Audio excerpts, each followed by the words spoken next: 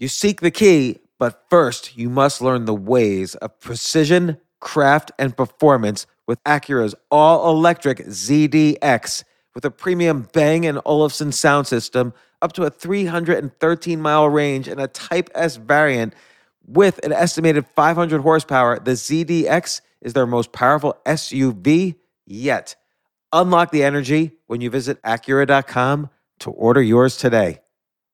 From their innovative practice facility to unmatched views from the fairway, the PGA of America is helping lower scores and elevate fan experiences with 5G solutions from T-Mobile for Business.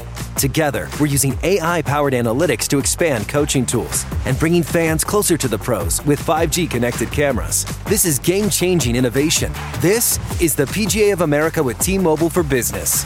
Take your business further at T-Mobile.com/now.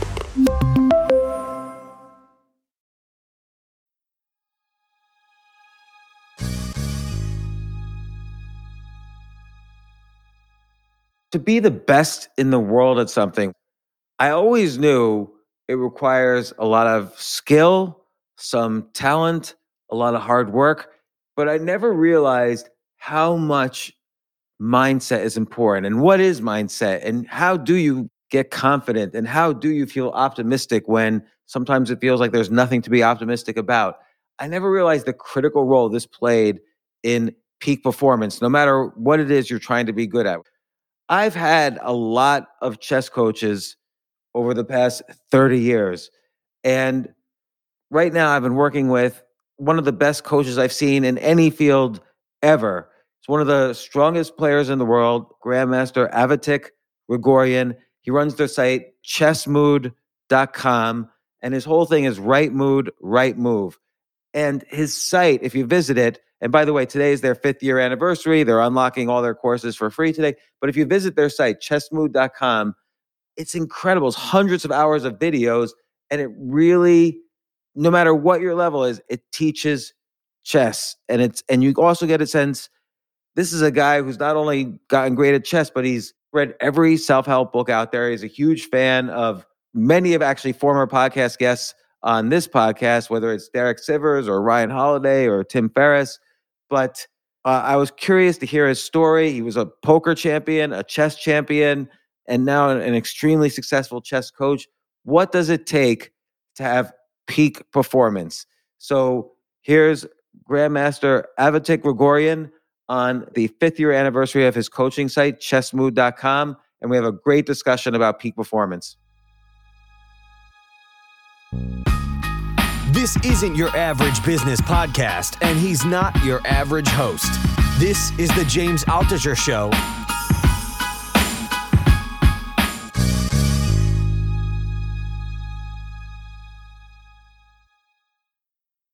Avo, how is it going? Very good. Today I was listening to your interview with that crazy guy. I couldn't believe it. It was like, really, it's like you recorded and put it, Andrew Schultz. Oh, yeah. He's pretty funny. He's got a crazy style. Yes, yeah. So I got a good mood. It was so real, so open. A lot of people still listen to that one. And Jay, we should get Andrew on again at some point. But let me ask you this. You've been a champion at chess, one of the best chess players in the world. You've been a professional poker player. Like, correct me if I'm wrong. You would wake up at when you started Chess Mood, your coaching site, you would wake up at 4 a.m. to play poker to pay the bills at Chess Mood. Yeah, four, usually 4, but there were days where 3 or 2, but usually 4, right? And how many tables would you play at a time? On average, 20. So I would have 2 monitors and I would play on average on 20 tables. 20 tables. So it's like online. What if one of the tables, it's your turn to bet? Would you ever run out of time on that table? Theoretically, I could play even on 40 tables, but then I would run out of time. So I found that the sweet spot for me is 20. So on 20, I am optimal, unless you want to go to toilet.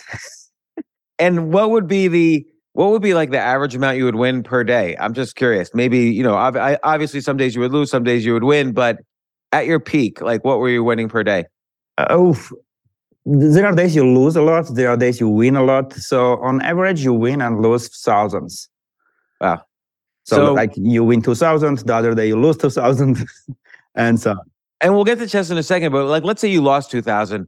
Would you ever get like super disappointed or afraid? Like, would you think, oh my gosh, if I lose $2,000 a day, I'm never going to be able to afford whatever it is? One of the things I did not bad, I learned about bankroll management and risk management. So I understood how to manage my risks, and I understood that if I lose $10,000 a day, yes, that's a lot. But 2,000, it was in the risks. So I understood the math very, very carefully, and I was okay. I was okay most of the time, unless you lose 2,000 20 days in a row. Yeah. It's like, were you ever afraid? Let's say you lost 3 days in a row. Were you ever afraid, oh my gosh, if I lost 20 days in a row, I'm screwed? No, not really. I understood the math. I understood the math, what's happening, and like to lose 2,000, it was the maximum I could lose in one day. So theoretically, it's like very 0.1% chance that I can lose 3 days in a row like that. But yeah, once I had an accident that I lost more because I was playing on 20 tables, and I'm human, so I had to go to the toilet at some point. Usually, I try to not drink much to avoid water or coffee, but I had to go. So how you do that? You turn off the laptop from the monitors. So all 20 tables are on your one laptop. And with one hand, you grab your laptop and you go to the toilet. And then somehow I dropped my laptop. Oh. And then all the 20 tables where there was bets because I was playing tournaments. So you pay for the tournament and there is no way out. So my laptop was broken for a week and I lost all that. So that was a disaster. Oh my gosh. Like, would you get like angry at your girlfriend or wife or whatever when that happens? Usually I laugh when such things happens. I try all my life to take things easy. So usually my first instinct whenever such things happens, I just laugh, like loudly I laugh. Okay.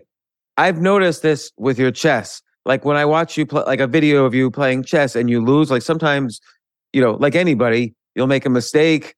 And I do notice that you laugh. Is the laugh like to convince yourself that things are okay? Or is the laugh sincere? Are you really laughing because it's like so ridiculous, the mistake you made? It's probably 50-50. It's probably 50-50. Sometimes I just laugh like how I could do that, how this can happen, how I could just leave that laptop from my hand. But part is just to keep myself in a good mood. If I don't keep myself in a good mood, if I don't cheer up myself, who will do? And I had this analogy in my mind. I'm always trying to imagine that my brain consists from 1 million small minions, like that cartoon. So these are my soldiers. These are my army, but they are kids. They are like babies. They don't understand much. So I need to make them happy. So if they are disappointed, they don't come with me to the war. No matter I play poker, I play chess, I do whatever. So these little minions, I always need to make them happy. I need to explain why we want to do that, and they need to have fun. So if I don't entertain them, if I don't laugh, and they are disappointed and like, I think we don't play with this, I lose them. And if I lose them, I lose everything. So with this, I am trying to cheer up me and my minions in my head. Right. So this is a great analogy. Like, I love this analogy of that whenever you go into a situation where your total 100% performance is required, you need these million soldiers or minions to be working for you. So what could get in the way? Like relationship troubles could get in the way, work troubles could get in the way, your feelings about the game could get in the way, or if you're tired, it could get in the way. Like, what do you do to keep all these let's say you just had a fight with somebody, like you're someone listening to this that had a fight with their boss or their wife or husband or whatever. What can they do to keep like the soldiers, the minions, happy? Well, that's a tough talk with a kid, right? It's tough talk. So usually I try to avoid such big conflicts, and I don't have. Most of the talks with the minions are coming from initial point when I'm going to start something. I'm like, come on, like today we have a discussion. Come on, all minions, listen me carefully, and they are okay. Tell us. And I'm like, we are starting poker career, and they're like, what? So I need to explain them why do we start? Why this all? I'm like staying there and they are very carefully listening to me. And if my pitch is good, if I convince with my pitch them, they're like, yeah, let's play poker. Or let's guys, we are starting chess mode. If I explain why, like that's why that many like have that. If I explain why we do that, that's the most important part for me. And just like you explain a kid, why he should eat that food, because you will take them to the zoo at the end, because you will have ice cream. Yeah, I'm talking with them. Like if it does that, if it all goes well, this will happen. We are going to do that, and they are, yeah, let's do that. And the same way, if something goes badly and they are disappointed, just like imagine your kid is disappointed, how you talk to them. You explain to them like, it's okay, we are going to cover this. Later will be good, we'll take lessons. So it's tough talk. Usually if 1 million are set, I'm not bringing immediately all of them. Maybe half of them I'm bringing. Another half maybe are crying. Another half are angry at me. But slowly, I'm trying to bring them back, because this is my army. This is who will be with me all the time. And how long have you had this analogy? Like when you first started playing chess, did you have this analogy? No, I was unfortunately, or fortunately, because unfortunately that if I knew many things that I know now, my chess career would be in a different place. But maybe fortunately, because I left professional chess career and I don't mind at all. I'm happy where I am now. So no, I learned most of the stuff between playing poker and becoming an entrepreneur and starting chess mode. And when you first started playing chess, did people around you tell you were talented? Like, how did you feel that first encouragement to feel like, okay, I'm really gonna go for this? And your dad played chess, right? Yeah. So how this all started? It because in 19s we had a war with our neighbor country, and my father is a doctor and he's a patriot, and he said, I'm going to war, and he left. He went to the war for a few years, and that time our country was in economical crisis. Imagine we had water and electricity for just 2 hours a day. And my mother in the 2 hours should cook, clean, wash, all the things. And so we were living with my mother, my grandmother, and my little sister. So I was 4, my sister was 2. And in order to somehow entertain me, my grandmother taught me to play chess. I don't know how did that happen. My grandmother was not good. She just knew the rules. But I won her the first game.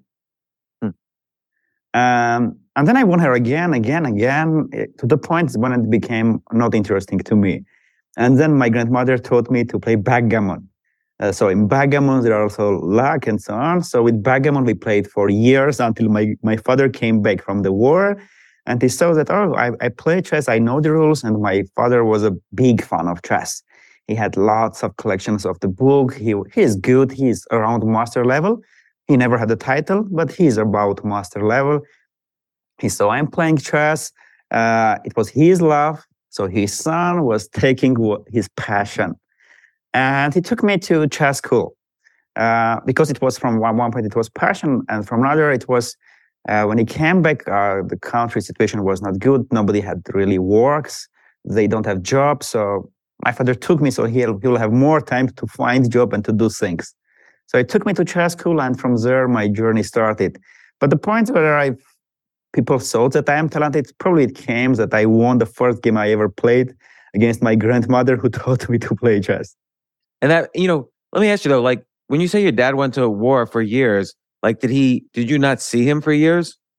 Yeah, I didn't see him for years. I was in kindergarten, and I don't vividly remember that. Barely I remember that. They tell me this story. So I was in the kindergarten, and I'm already about 6, and my father is coming back from the war with huge beard, huge, and coming and saying, "Okay, I came for Ava," and the teacher came and said, "Okay, there is your daddy came." I looked at him because I was told that if somebody comes and say I'm your dad, don't go. I look at him like, who is this? No, I said, no, he's not my dad. I didn't recognize my dad. He was with beard, and I didn't see him 2 years. He just came, he looked into my eyes, yelled at me, and said, "Look into my eyes carefully. I'm your dad." And they looked at it, yeah, he's my dad. So I hugged him, and he took me to home. My grandmother ran to us with crying, with tears in ears, and my father is turning around and like, "Look, grandmother recognized me. How you didn't recognize me?" And I'm like, "No, grandmother recognized you because I was with you." And I mean, did you feel bad when he said that? Like, did you feel like he was? I don't very vividly remember things. I barely remember that incident that there was a huge beard guy came and say, "I'm your daddy," and he yelled at me. I barely remember that, so don't remember it. And Armenia is not like a very big country. Where was he that he couldn't like visit home during the years that he was at war?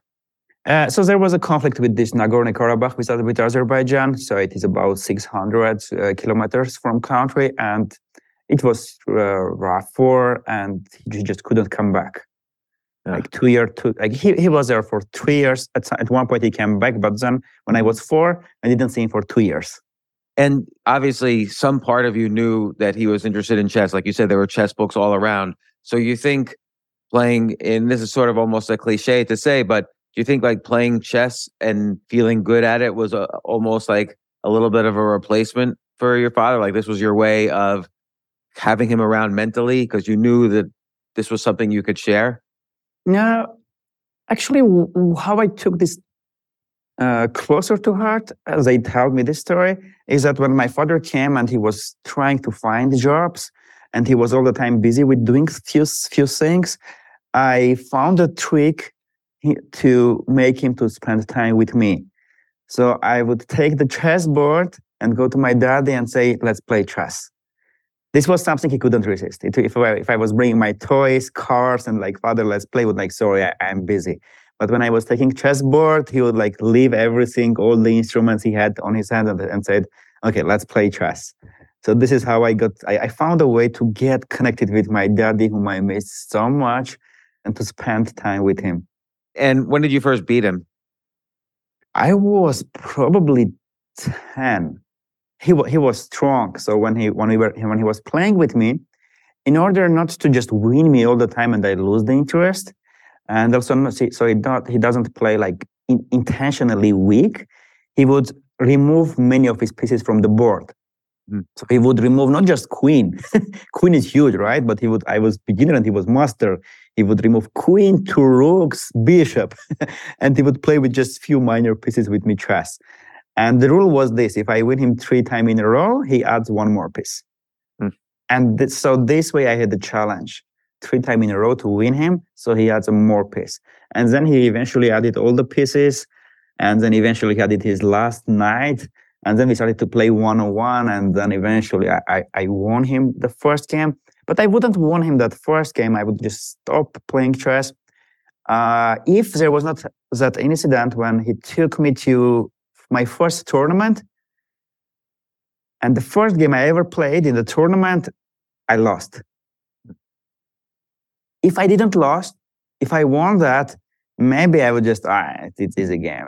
I won my grandmother. It's like I'm winning them. But when I lost, I took it so seriously. So probably that had its impact that I continued playing chess. And it was after that first loss that you beat your dad, or?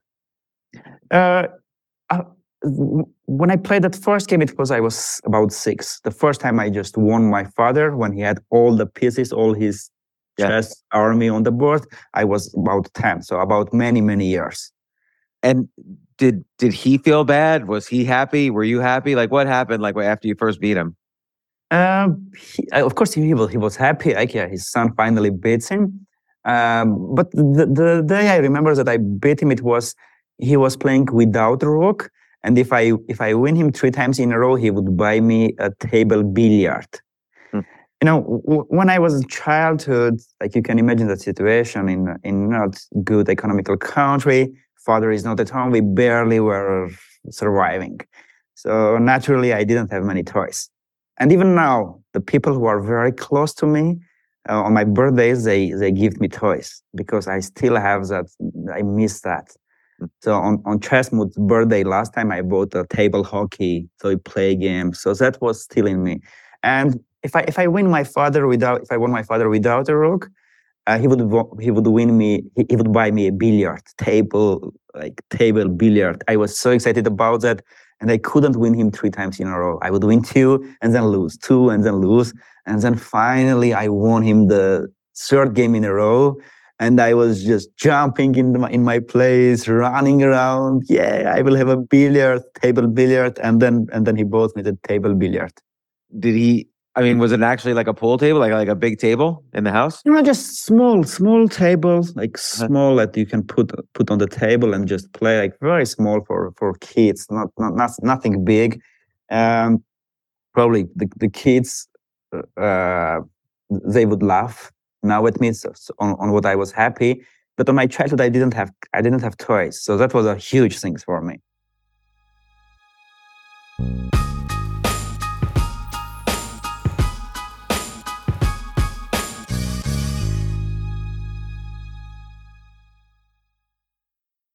Did you know several industries are heading for a hiring boom this spring, like e-commerce and healthcare? Surprisingly, hospitality is one of the areas with the most growth. The hospitality industry needs to hire for service positions, managerial positions, and back office operations positions as well. If you need to hire qualified candidates ASAP for any of these industries or any other industry, you need ZipRecruiter. And right now you can try it for free at ziprecruiter.com/James. ZipRecruiter uses its powerful matching technology to find the most qualified candidates for a wide range of roles. ZipRecruiter makes it easy to send promising candidates a personal invite so they're more likely to apply. Plus, ZipRecruiter offers attention-grabbing labels like urgent, training provided, remote, and more that speak to job flexibility. I've talked to CEOs who have used ZipRecruiter, and the reality is, for some reason, it is hard. Like everyone says, oh, there's a recession. Not true. It is hard to find qualified candidates right now, and unemployment is at a 50-year low. So you need to use whatever you can to find qualified people to fill jobs. So let ZipRecruiter keep your team growing strong no matter what the industry. 4 out of 5 employers who post on ZipRecruiter get a quality candidate within the first day. See for yourself. Go to this exclusive web address right now or after you finish listening to this podcast to try ZipRecruiter for free. That's for free. ZipRecruiter.com/James. I'm the only James that they know. So again, that's ZipRecruiter.com/JAMES, James. ZipRecruiter, the smartest way to hire.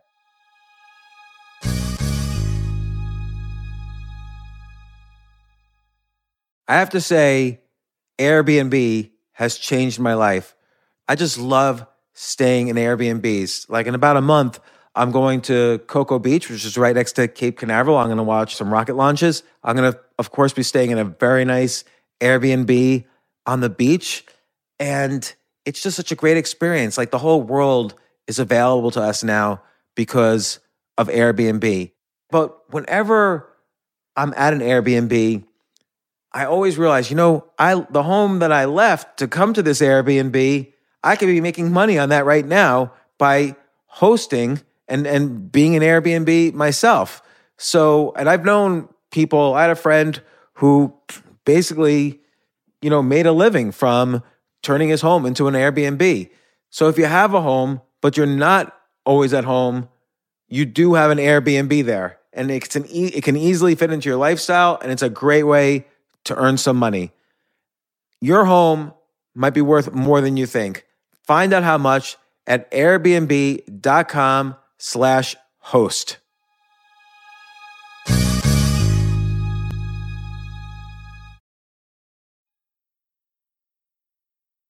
So obviously playing your dad, you're motivated to win. You were getting rewarded with toys. What happened when you started playing in tournaments a lot? Like, how did you improve? How much do you think was talent versus working hard at it? Like, when did you have to start really working hard at it? The first thing was that I lost my first ever game I played. So I wanted okay, so they are better at me. And I felt, I don't know how, but I objectively felt that he was just very strong. He just crushed me. It was not he accidentally beat me. he would beat me 10-0 if he played more. Mm. So I felt, okay, there was a kid who was my age and he beat me. They are so strong. Okay, I'm going to beat them. And I started to train. And then how it happened, I played Armenian Championship until 10, my first ever tournament in Armenian Championship, and I got the third place. And I was like, okay, I was so this close. Is for under 10 years old. Under 10 years old, yes. Yeah. Under 10 years old. I was like, okay, I was so close. Let's prepare, let's train, and next year I win this tournament. The next year I would be like second. And then, okay, next year I'm going to win this. And just like that, like next year I will do that. Next year I will do better. It took me to this journey in the chess world. Just wanting more, just wanting to beat them. So that took me until international master level. And you were about 18 years old when you got international master, and then a year later you were a grandmaster. Were you one of the youngest grandmasters in Armenia? One of the youngest, and that time it was also one of the youngest in the world, because that time 19 grandmaster, it was really young. Now it's like if you are 19 years grandmaster, it's young, okay, but that time it was good. So I made master at 18. At 19, I became a grandmaster. I had a strong why at that time. My sister wanted to continue my father's path and become a doctor too. But to become a doctor in Armenia, it's quite expensive. And I realized that I can support my family if I become a grandmaster. So I had just 1 year to make that. And all my minions in my head was with me. Like you once told me, I mean, to get a grandmaster, you have to go out and beat other grandmasters, and you have to travel to international tournaments. And you once told me you basically forced your mind like to have fighting spirit, so that the 3 times you left the country, you were able to get what's called grandmaster norms, which you made, that's how you become a grandmaster. And this is what I don't understand.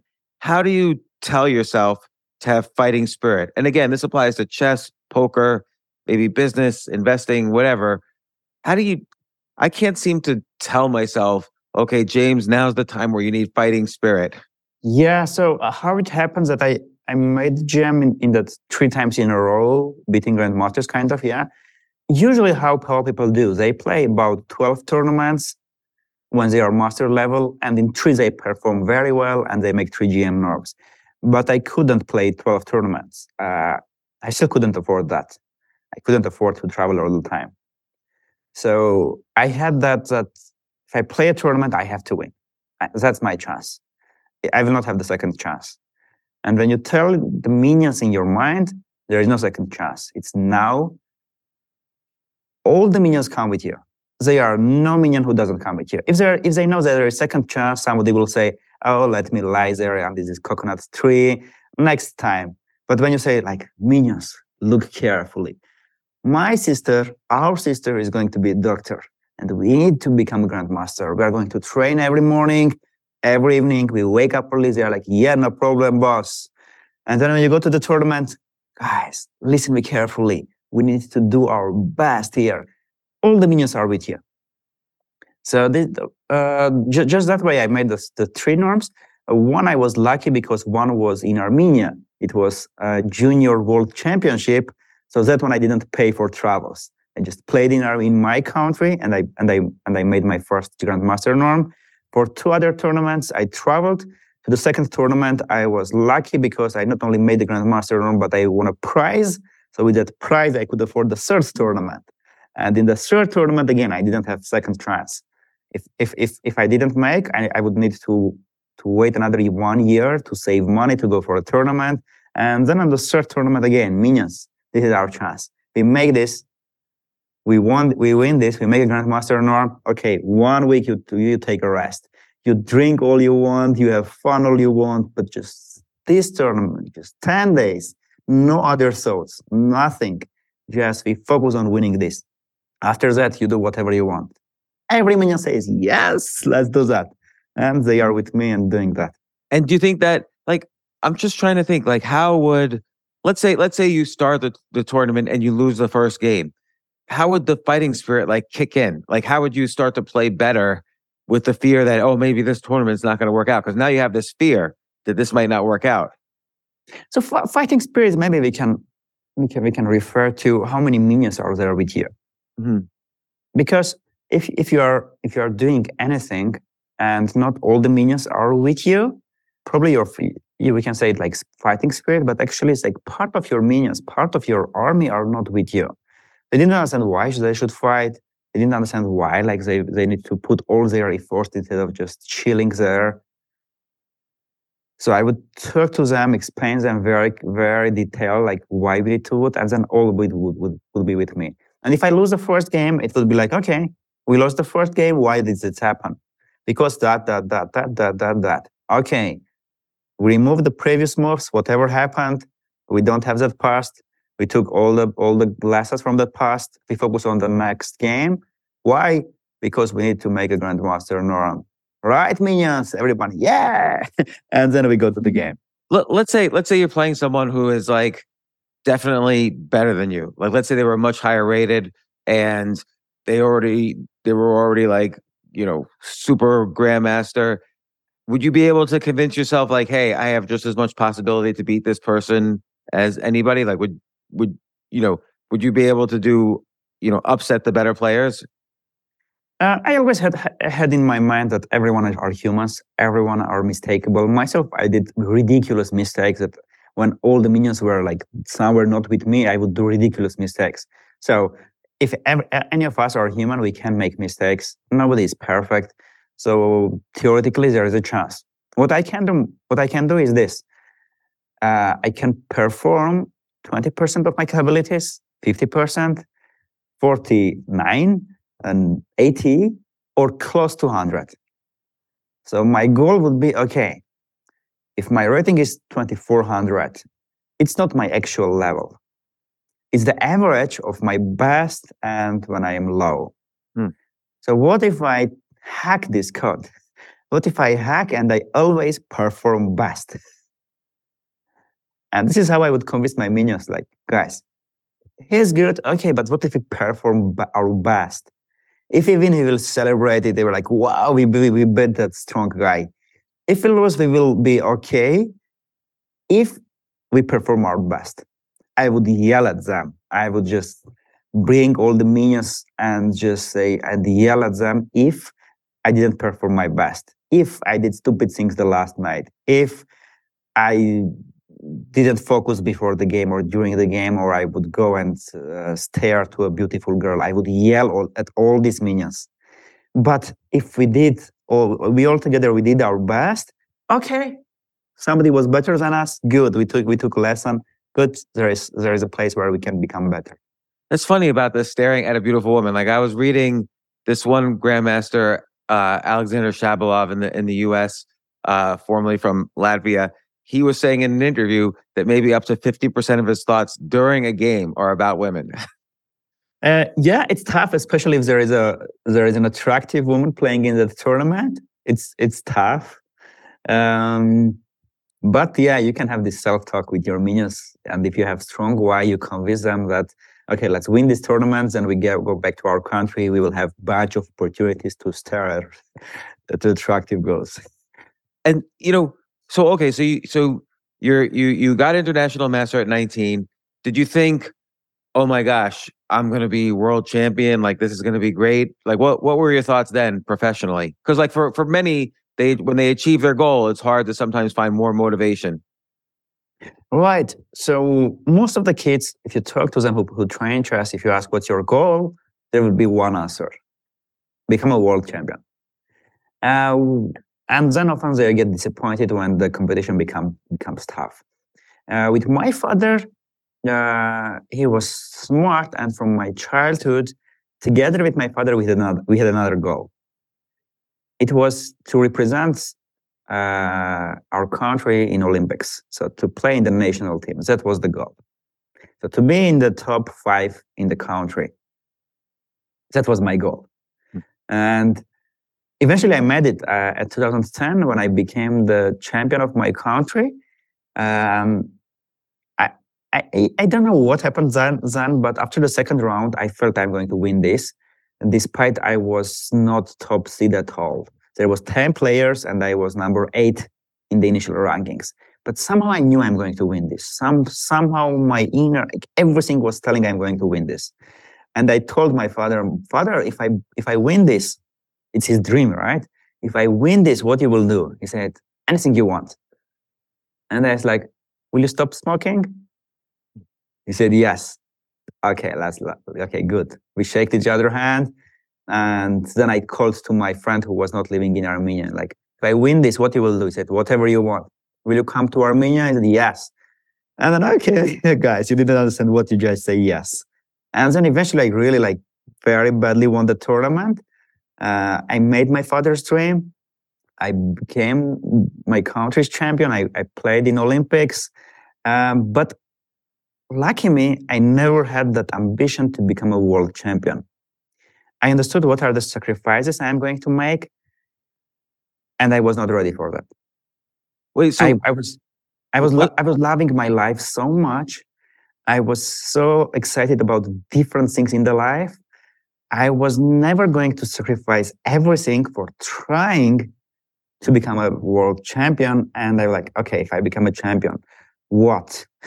And what? Like, what? How I'm going to be happier? I never found answer.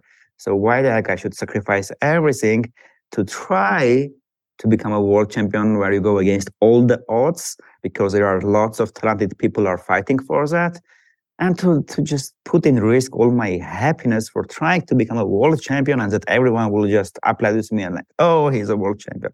Okay, nobody applauds me, and I don't care. I'm so happy.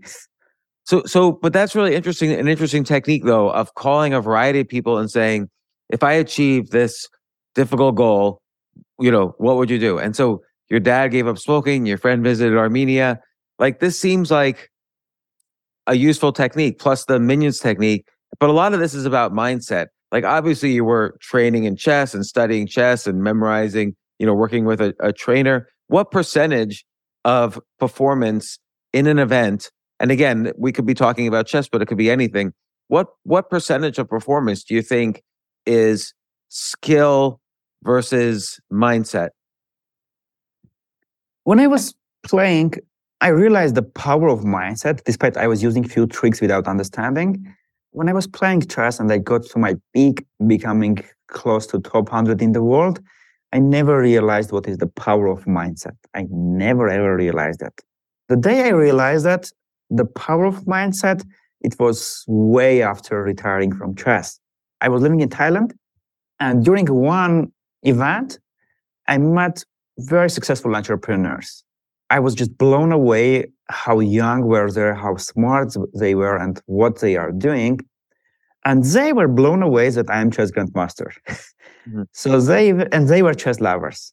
And they eventually offered me this deal, like, you teach me chess, we teach you business. And I'm like, yes, of course, let's go. And the first book they gave me, it was nothing about business. And I was like, okay, the first chapter, second chapter, where is that business part, how to do business? Fourth chapter, okay, no, this was not about business. And then second book, no, it's not about business as well. I just got so angry, and I went to them and like, where is my business book? Just tell me how to do those things. What are you giving me to read? They're just like, okay, read this third one. And eventually I understood what they tried to do with me. There was lots of wrong beliefs in me. There was lots of things that would stop on my way. And they were just super smart. Advised me at first to start with mindset. They just crushed many bad beliefs in me. Because one of the beliefs I had, it was like, rich is bad. Unconsciously, I had that thing. Because I was raised that way. Okay, rich people, just a Robin Hood style, yeah? Rich people are stole something from the people, they did something not honest, and so on. So in my mind, there was this picture that rich people is not good. And it was in unconscious. I didn't understood this, because myself, I wanted to become an entrepreneur, right? But they saw it. They were smart, they saw it. So they tried to broke everything. I was lucky that I understood and continued the journey of investing in learning about mindset. And after years, when I understood, I look back to my career, chess career, and I look to my tournaments. I'm like, wow, here I played this, so good, because I was in that mood. This was happening in my life. This was happening. I was so much determined to do that, and I performed well. And then I would look to my worst tournament and like, yeah, I was going through a tough period of my life. There was a year where I was performing as badly as possible. None of minions was with me because at that time my parents was going through divorce, and that is big thing in our culture. It was very hurting me because family was for me one of the top values. So I looked at it like, yeah, so this mood is so important. Mindset is so important. And then I started to invest in more about learning and mindset. And coming back to the question, mindset versus skills, I think mindset is almost everything, because with wrong mindset, you even don't study right. You don't understand your goals right. With wrong mindset, you do so many things wrongly. And with right mindset, you can accelerate everything with 100x. And during the game, like skills, mindset, if you're already grandmaster level, I would say 50-50. Because with very cool mindset, with 100% focus, when you bring all 100% of your army minions to the game, that's huge thing. Most of the people, they bring half of the minions to the game, maybe a little bit more than half. Imagine if they double the strength, like 2 more army with you. You know, it's interesting. Like, what books did the businessman give you? Do you remember? It was few. I remember. I don't remember the exact order. One was, what's name? Napoleon. What? Oh, Napoleon Hill, Think and Grow Rich. Think and Grow Rich. There was Science of Getting Rich. Something. Wallace Wattles. Yeah, The Science of Getting Rich. Yeah. Then I started at some point Tony Robbins' book, Unlimited Power and Awaken the Giant Within You. Yeah. I read like Simon Sinek, Why, and so on. Yeah.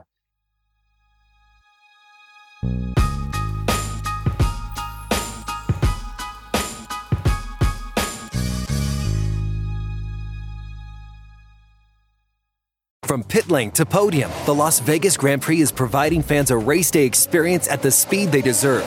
With the help of T-Mobile for Business, our 5G advanced network solutions are powering race day operations with event-wide connectivity. From streamlined gate entry to an immersive app, giving fans blazing fast access to the sport they love. This is accelerating innovation. This is the Las Vegas Grand Prix with T-Mobile for Business. Take your business further at T-Mobile.com/now.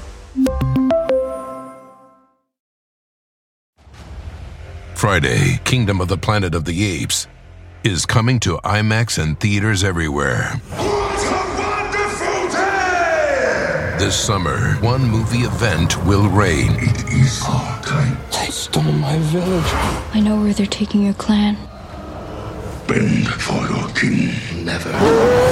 Kingdom of the Planet of the Apes. Only in theaters Friday. Tickets on sale now. Rated PG-13. Some material may be inappropriate for children under 13.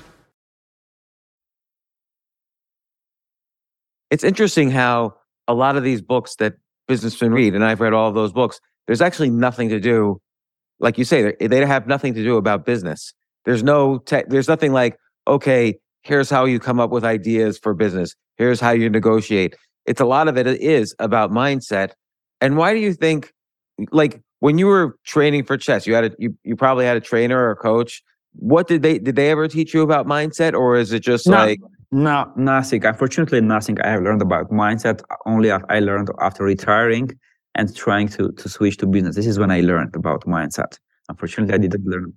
Do you think if you never, like you kind of naturally and instinctively knew, okay, I'm only going outside the country 3 times or 2 times, I need to have fighting spirit. So you worked on your mindset just sort of instinctively. Do you think if you didn't have that, do you think you would ever become a grandmaster or an Armenian champion? I think it's hard to know, I guess. Yeah, but anyone who is getting somewhere close to the top, I think even if they don't know some of the tricks, they understand themselves. Like I would understand to, even if I didn't know these mindset things, I would understand what is persistence. I would understand that I just need to go and go and go. Such things I understood. Because sometimes I find, like, if I'm in the middle of a game and I make a mistake, this is the conversation that happens in my head. There I go again, goddamn loser. Like, I'm just such a loser. Just made another. Of course, I made a losing move here, and then now this game's a waste. Anytime you have a bad discussion with yourself, you're actually talking badly with your minions who are kids, and they are offended very easily, and they are just leaving you and going to play ping pong with together. So Yeah. it never was instructive to me. And each time I would do some stupid thing in chess, poker, or business, the first thing is like always to talk with minions, and it's kind of like, okay, kids, come on. It's interesting because, like, when I've had problems, like, let's say one time early on in my kids' lives, I went broke. I would never let them know that anything was wrong. So with I had a good mindset, or I learned to have a good mindset. Like, the only way I'm going to make money back is if I have optimism, if I have creativity, if I'm coming up with ideas, if I have focus. And I remember I did this because when I was a kid, my father went broke, and I remember being so scared that he went broke that I just swore to myself I would never let my kids feel that kind of fear. Now, they're going to have their own problems in life, and I wasn't trying to shield them from problems, but I remember thinking that fear was so real to me that, like, my parents were crying all the time. My dad had gone broke. They were losing their home. And I just remember thinking, and it scared me because I was a kid. I didn't know what was going on. Were we dying? Were they going to die? Like, I didn't know what was happening. And I always swore I never was going to let my kids feel that. And it's a good analogy to think of these minions in your head as like kids that not that you're going to lie to them, but you kind of train yourself to find opportunities so that it's sincere when you're talking to them. They don't say, because kids could see through all the BS too. You don't want them to see that you're, afraid. Absolutely. Another way to put maybe is to somehow manipulate these minions, because they are kids. They don't understand many things. And if I let my minions, I would eat lots of cakes every day. I love cakes. Maybe I don't love, but these minions love, and I think that I love. But these minions, they love cakes. I love sweet. I would just eat lots of cakes. I would not train why to go to the gym. Like, minions would tell me, let's go to watch that movie. Let's go to ski. Come on, Avetik, it's snowing. You bought a ski finally. It's snowing. Let's go to ski. Yeah. So it's my job to say, like, kids, wait. Now we have something important. Let's do this. Let's finish this. After 10 days, we do this perfectly. After 10 days, we go to ski. Okay. So I need to talk to them. I need to manipulate them. Otherwise, they would let me to do every stupid thing in the world. And it's not just the rewards for the minions, but also then there's these external people, like your father stopping smoking, your friend visiting Armenia. You kind of, that's another way to motivate, I guess, the minions, is say, look, I want my father to stop smoking. We all want my father to stop smoking.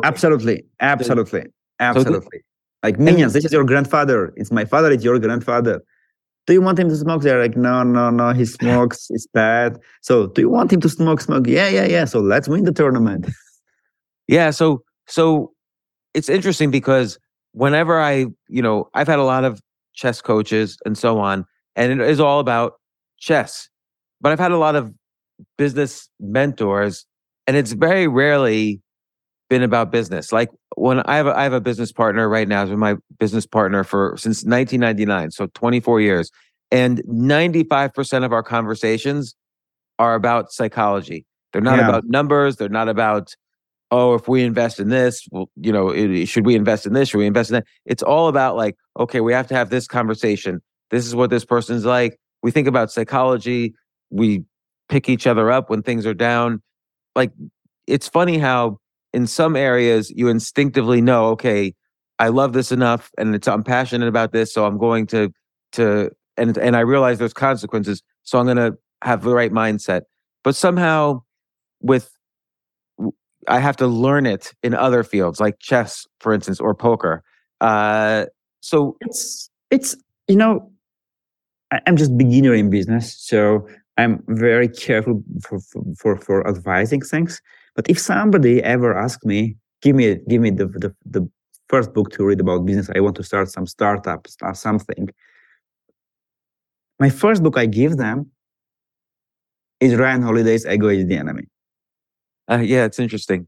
I think it's the first book anyone who wants to start business they should read, because many things we want to do, maybe it's not us, but our ego. Maybe it's traumas we had in childhood. Our ego is so hurted. We want to do things, but we don't understand why. So until we don't figure it out, that thing, and if we don't figure it out, we can do so many stupid mistakes in our lives because of this ego thing, that no matter what kind of books we read about marketing, sales, that, at some point we can just ruin all our career, all our business, because our ego wanted stupid thing. Yeah, or like shame, for instance. Like if you lose a game and everyone thought you were, oh, this is Avetik, he's the smartest person, whatever. But then you lose a game, you might feel shame. Did you go through a period like that when you were younger? Like let's say when you were in your teens and moving up? Unfortunately, yes. Particularly with your father looking over your shoulder. No, unfortunately, yes. And I didn't realize that it was not me who was shame. It was my ego shame. So people are often afraid to play against loyal-rated players, because if you win, nobody says bravo. Oh wow, you win this. That's loyal, like weak player. Everyone like, of course you should win. But if you lose, they are like, oh, shame on you. So whenever there is like some bad thing to you, I found that it's not really you.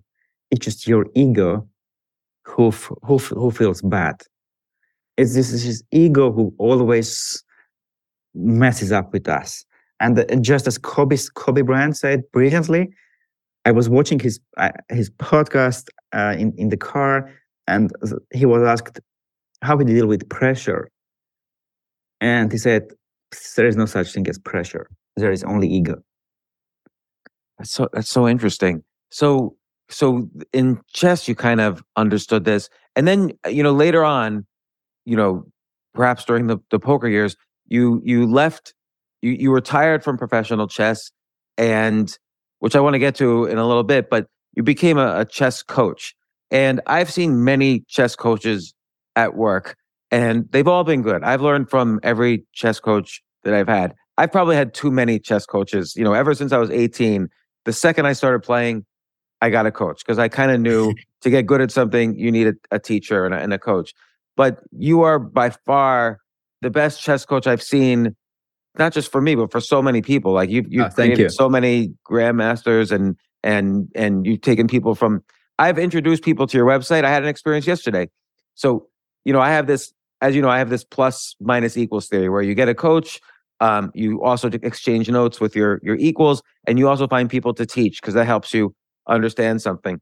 Well, about a month ago, I gifted a membership of chessmood.com to one of my students. I have very few students, but one of my students. And he's literally, his rating has gone from 550, which is absolute beginner, to over 1,000. So it's incredible. What is his written success story? I know. I'll get a testimonial for you, because I just learned yesterday that because the last time I saw him, which was 2 weeks earlier, he was around 750. So he was moving up. And then yesterday I meet him, and he's like, guess what? I'm over 1,000. And so, and he was stuck at 550. And he's showing me the Dutch attack and the French attack he's showing lines for me. Like, is that the Scotch? I don't know. And he's like, yeah, this is the move here. He's like 10 moves in, and he's like, knows all the moves. And he's asking me the mindset questions, like, how do you avoid anxiety? Like, these were questions I never asked my coaches until, I met you. And because everyone just focused on chess, which is fine. But you do focus, like if people read your blog, you focus so much on like mindset and self-help. And you've read, Ryan Holiday, Derek Sivers, like all these people. So I wrote to Ryan yesterday and told him you were coming on the podcast. I wanted to see if he was around, to see if he could come on, but he was in the middle of, He does another podcast, but he wrote me a story. Let me see. Oh yeah, he said there's a story about Seneca, who's a famous Stoic, Yeah. and Seneca was sentenced to death. On his last day, while he waited for the executioner, he was playing a chess-like game. Maybe it was chess in his prison cell. He was playing with a friend, and when the executioner came, Seneca got up and he said to his friend, "Let it show that I was a piece ahead. That the last thing up in my life is I was a piece ahead on you." And then he marched off to be killed. So he had no complaints, no tears. The last thing he said was about chess and that he was a piece ahead. Wow, And, that's such a strong story, and I never found it in his books. yeah, new story from him. Wow. So it's interesting, like the relationship between playing these super competitive games and stoicism and mindset. Because I don't know why it is a game like chess as opposed to, I don't know, some other random game. I mean, poker's at this level too, but poker is more about money. Chess is somehow so competitive and so in the brain that you really feel it very deeply when you win or you lose, and it's very painful when you lose, and it's hopefully very happy when you win. And so it was interesting when I started reading your blog. So much of it is about mindset. Like you have the story of the guy in Armenia who was seated last place, but he was confident he was going to win. What was that story? Yeah, so that was a big lesson for me. Um, the year I won Armenian Championship, the next year, so I need to keep my title. We were sitting in the room, all players, and there were like journalists, and they would ask us questions: who would win this year? Like, this is not a good question. Who would win this year? You're 10 all around about same level. Few are stronger, few are a little bit weaker, but about same level. So we would give vague answers. Anyone who plays good, he will win. Anyone who is lucky, probably he will win.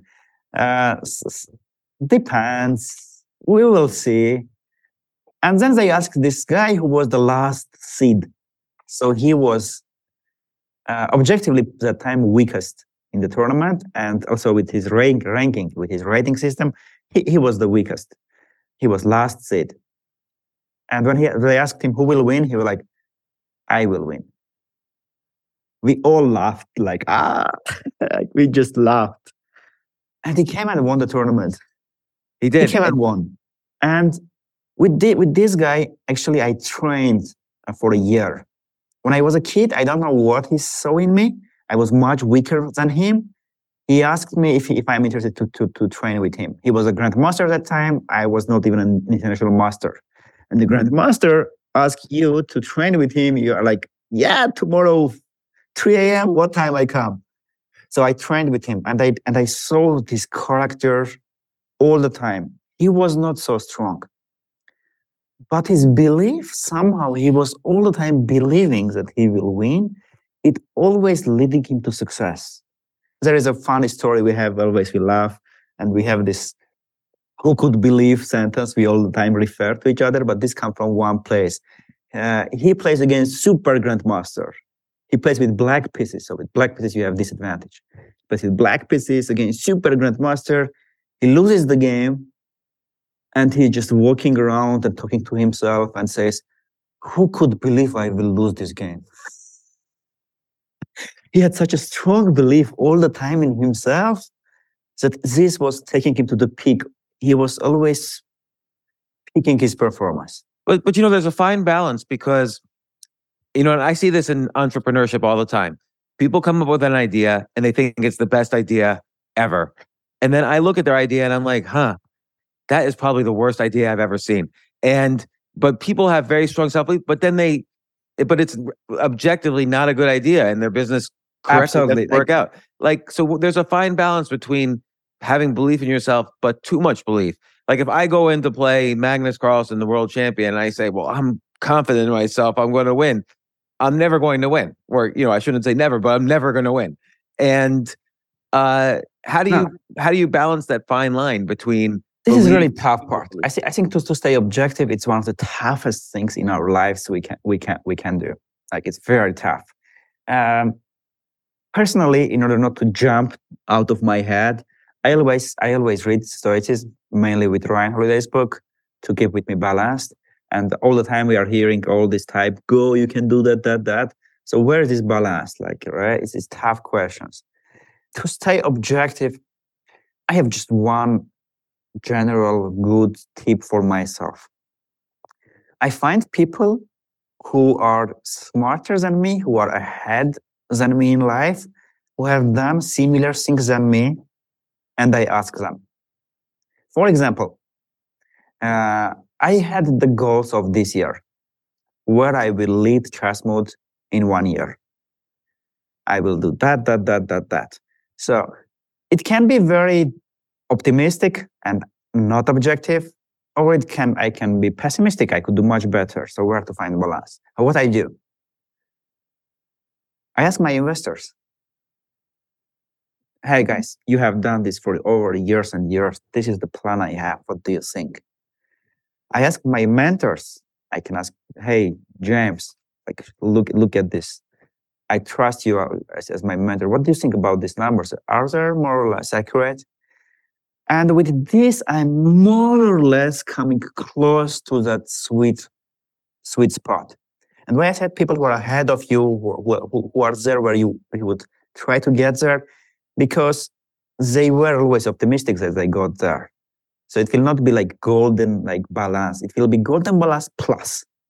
So I call this in medium plus. Yeah. For example, you can reach new 10,000 students. Okay, so that's probably on average. 12,000, that is average plus. So always I put this for my team as well. What are we going to do this week?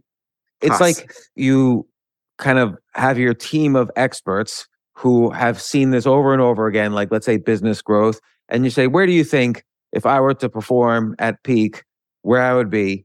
They might say, okay, 10,000 subscribers. And then you add a little bit to that. So this way you don't say to yourself 100,000 subscribers, which you might say if you were, had too much confidence or too much optimism. You kind of get the upper range. It's sort of like what you were saying before, is that your ranking in chess or poker or whatever is really just the average of your best performances, your worst performances, your medium performances, and so on. But with the right mindset, you'll perform closer to the peak than the bad. So you find out what that peak is by asking objectively the experts. You add a little bit to it. Yes. And then okay, given the knowledge I have, given the work I've already put in, this is what everybody thinks is the peak. So I know with the right mindset, I could come close to the peak because this is what the objective experts say. And then to kind of inspire a little bit more, you add to that. So this is a good technique. But sometimes the tricky part is that sometimes you need to have guts, you need to have courage and say, no, I'm going to get higher. Because when I was 18 and I was international master, I just made my international master. And usually it takes 2, 3, sometimes 4 years to master to grandmasters, depends. In my case, when I didn't have super coaches, I didn't have finances, I didn't have to try. I couldn't afford to travel to play strong tournaments, play against strong people and improve. 2 years would be even wow. But I told everyone, I want to make this in 1 year. And everyone I would ask this advice, they would come back to the earth. No, not 1 year. Come on, this is dangerous for you. You will break yourself now. That's the tricky part. That sometimes you need to say yeah, with all the respect to you, I think this time I'm right. But this you should be very, I think, accurate. You should be very careful with that and do just time to time. You cannot always do that. You can do that if each time you do and you are right, you are better than whatever they advised you. Then you need to find some kind of new mentors. But in my case, it was everyone would say no, more than 2 years. And I said, no, 1 year, no, 1 year. So I would just ask coach, hey, will you train me? I want to become a grandmaster. He would say, yeah, of course, but 2 years. I said, no, thank you, goodbye. Because I wanted to do in 1 year. I had to do, and I made it. And this is probably one of the things that it always stays with me. I always ask advice, but sometimes I come back with my guts and like, no, I will do differently whatever they say, no matter how ahead But they maybe are. maybe you saw many examples. And by the way, it should be mentioned, Armenia, which has like 3 million people, has something like 100 grandmasters, some like outrageous number of grandmasters, like more grandmasters than any other country practically, and you're smaller than the average city in the United States. Yes. And so you saw a lot of examples of people going from one level to another level. Maybe you knew, okay, I saw this person go from one level to the grandmaster level, but I felt like they didn't train hard enough, or they trained this, but they didn't train that. So maybe you knew, okay, if I just train all of these things, I'm going to have a little bit of edge on speed, just mathematically, over all these other people.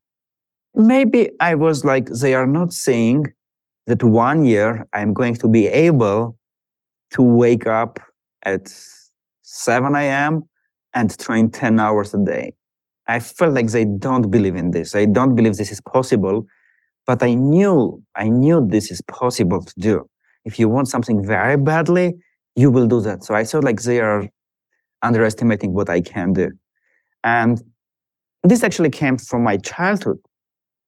My self-belief comes from the childhood. And I have this story which changed probably all my life. When I was 12, I was not working on chess as hard at all. I was very lazy because my minions wanted to play video games. I didn't have toys in my childhood. Now I am 12 years old. There are video games. I have some computers. There is Need for Speed 1 or 2. I don't remember what was it. With bad graphics that I wanted to play. So I would wake up at 6 a.m. I would tell my father, I'm training chess, but I would play video games before going to school. And once he got me and he said, like, what are you doing? He was so angry at me. He said, no more chess. He punished me, and I didn't play chess for 1 year. So when you are 12, on like peak, like you are training, 1 year is big things there. I didn't play chess for 1 year. He just said, no more chess. I cried. I'm like, please forgive me. That he said, no chess, no more. He was very angry at me. I was bored, and I we had a martial art, some MMA group in our school. So I signed up there. Okay, I'm going to be there. I was very skinny, like I wanted to be a little bit stronger. So I was like, okay, let's go to MMA. And my coach asked me this question. I went there, like, why did you come? And I said, just become better. I don't have ambitions to become world champion, just to become stronger. He didn't want such students. He wanted champions who will do marketing for him. And he wanted to get rid of me. And said, okay, let's see what you can do, how you can fight. I was 12, and he put me in front of a 15-year-old kid who was training already a few years there. And I have never beaten in my life like that. I couldn't stay on my legs for a few seconds. They would bam, bam, and like I was on the floor. I would wake up. I was chess player, fighting. So I would wake up, and again, 2 seconds, I am on the floor. He beat me very badly. Everyone laughed at me very badly. And he's like, okay, just go take rest. Okay, we saw how you fight. Everyone was still laughing at me. And that moment, I had a choice. To leave and go home and never come back to martial arts, or to say to myself, let's beat this guy. I had a choice. And probably this is the best choice I've ever made in my life, because I think if I did another choice, I would never be where I am now. So I made this commitment to myself. I'm going to beat this guy next year. No matter he's 3 years older than me, I'm going to beat this guy next year. And the next morning, I wake up at 6 a.m., but instead of playing video games, I ran to the park to jog, to train, to do push-ups, to do things. And then the next day I showed up to the class, and coach was like, oh, you came up. My eyes was blue. There was blood in my eyes. I just showed up to the lesson. Some of the older students, they probably appreciated that. They got some sympathy to me. And after the lessons, I would stay there. I would stay there. Some would come and show me a few more tricks. Some of them would teach me a few things. I would train. I would try to outwork. I would try to outtrain. And just like that, every morning I wake up at 6 before going to school. I trained, and then school, then go there every day. I would do push-ups to beat that guy. This is a great example, by the way, of doing 1% more per day than the competitors. You're going to improve so much, 38 times faster in 1 year. Yeah, absolutely like that. He would just finish the tournament. He would finish the lesson and go to the shower room. I would stay and train, and he didn't know that I was training at 6 a.m. as well. So eventually I got a chance. We had a bad fight. Long story short, I broke his hand during the fight. I won him, but it was not a win I wanted because I broke his hand. And I ran from there, and I never came back to MMA. After 1 year, I came back to my father and said, "Father, I'm missing about chess. Please, I will never do that again. I'm missing about chess. Please let me back to the chess." My father agreed. And probably if I didn't have that experience in MMA, every morning waking up at 6 a.m., training, trying to be better every day, keeping consistency, I would never get that lesson that I would need in chess, because that gave me such a big lesson for my life in chess, in poker, in business, everywhere. So just do think every day. Just keep the discipline, as Ryan would say. Keep going, become better. One day you will arrive. Again, we're quoting Ryan a lot, but his stuff's great. You finally got to this point where you showed respect for chess, as opposed to playing video games when you were, should have been studying. You knew that you needed to show respect for the game in order to improve, and more respect than the other people, your competitors, were showing. But let me ask you this, though. Everybody says, oh, it's about the process, not the goal. But you would set for yourself goals. I'm going to become a grandmaster. I'm going to beat this kid in chess. I'm going to make money at poker. You would set goals and, of course, respect the process. So, what do you, it seems like goal setting is very important. Yeah, I put goals so my minions know where we are going. Otherwise, okay, we train every day where we are going. I cannot explain the minions, believe in process, just keep going, focus on growth. They are kids, minions are kids. So they need to have goal. And when they know, okay, we are going to beat that guy because he beat us very badly, yeah, they are waking up with me every day at 6 a.m. So for me, goals are mainly to explain with these kids, these minions in my head, where we are going. So they are every day show up with me at 6 a.m. Or 5 a.m. whenever I wake up. This is where I need goals. But because I'm a bit smarter than the kids, I'm trying to focus on the growth. And every day, this is one thing I have. Every day to do best I can do. Just the best, absolutely my best. This is where I'm focusing. I'm not focusing on the goals, on numbers or anything, just the best, absolutely every best I can do. And it comes not just whatever, business, chess or what's that, in relationship. I'm going to meet my friend. I'm going to do my best to bring with all my best energy. I'm going to meet my family, to my father, my mother, my sister. I'm taking my love from my heart and I'm going to put it there. I'm going to train. I'm going to go to gym. I'm going to do my best. I'm always during the gym, I always keep in my brain, Kobe Bryant words, whose teacher said that, take rest at the end, not in the middle. So during the gym, I'm okay, my best is do this. It's my minions are we are tired. And no. 50 seconds we took rest. Let's go to the next rep. And we do that. So whatever I do, this is one thing I have. I always do my best. And I satisfy my minions with this is the goal we have. This is where we are going. So I keep them excited. And I know that the winning way is to focus on process. And so when you switched from chess to poker, first off, obviously a lot of chess players get attracted to poker because sometimes it's hard to make money at chess, but poker, they see a game and chess players love games. They see a game where you can make a lot of money. And so what did you bring with you from the chess experience into the poker world? Well, Probably the work ethic first. I understood that first party, I wanted to play poker because I love that game. And second, I understood that people are not understanding that it's very complex game. They think it's luck, but it's not luck. Most of the people don't understand that. So there are lots of opportunities going to be there. And the first thing I brought with me, it was work ethic.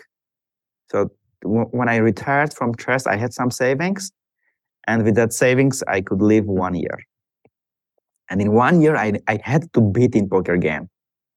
1 year is not as long as it seems. So I brought that work ethic with me, with every day waking up and training. I brought with me some knowledge with me because during chess career, I understood that you need to have good guidance. It can be a coach, it can be a book, whatever there is. There are mass of information. There is chaos of information. First thing you do, don't jump to the first book you see. Don't jump to the first coach you see. Do the research carefully and pick the best you can. This is going to be very important for you because the direction you will take, it will take with you for a year. So spend at least some time to research and figure out your direction. So I did my research. I found my books. I found some courses. I found some people whom I would follow. I would keep going.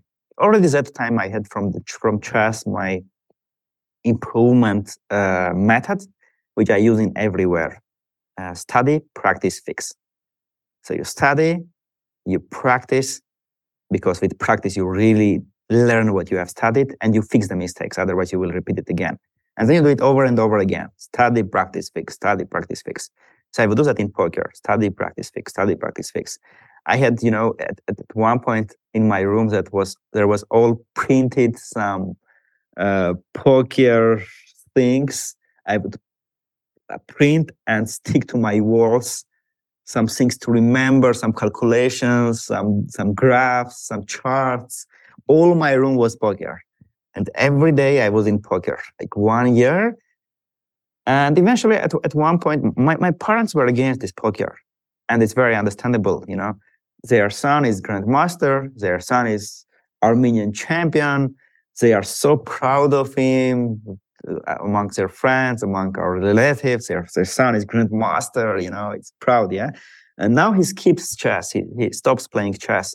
Oh, what? He grandmaster and he stops chess? What? And what he's going to do? He will play poker, like gambler. The best He's gambling and drinking. Gambler, yeah. Especially in Armenia.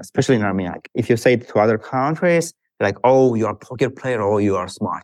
In our country, it was like, oh, you're a gambler, you're going to play in casinos. Like, what is that? So from chess grandmaster switching to poker, it was very bad. So each time I would play poker and my parents would come, I would just minimize my poker stars and I would lose money until they leave the room. And at one point, I figured out, okay, I can win already. It's time I can win, but something I'm missing. And I'm missing that I can just sit, nobody distracts me, nobody enter to my room, and I can do that. And I put myself in a bad situation. I went and I rented the place. The first time ever, it was my dream to live alone at some point, to have a jacuzzi, where at the end of the day, I just lay there, I drink Armenian brandy that Churchill loved so much, or homemade wine, and in jacuzzi, proud of myself. So I finally rented my place. But there was a trick. I had just 1 month payment. And in poker, it's not like, okay, you have standard, like usually your salary, you are going to pay it anyway. You are playing poker. You can win, you can lose, there can be bad month, good month. But there was a pressure. There was a pressure on me. I have just 1 month. And if I do it well, dear Armenians, we are going to get our dream. You remember you wanted to be in jacuzzi every night at the end of the day, drink something and relaxing alone. Minions, yeah. So listen me carefully, Minions. This month is going to be the most important month. There is no time to tilting when we play. And there is no time to thinking about other things. There is no time with dating your beautiful girls. No, nothing. No. We are going to eat cakes. No. We are going to have to do our absolute best. We need to perform our best, okay? Then you will have your jacuzzi and everything. They're like, yeah. And I won very big that month. I won so big, I had many months in upcoming months to pay the bills.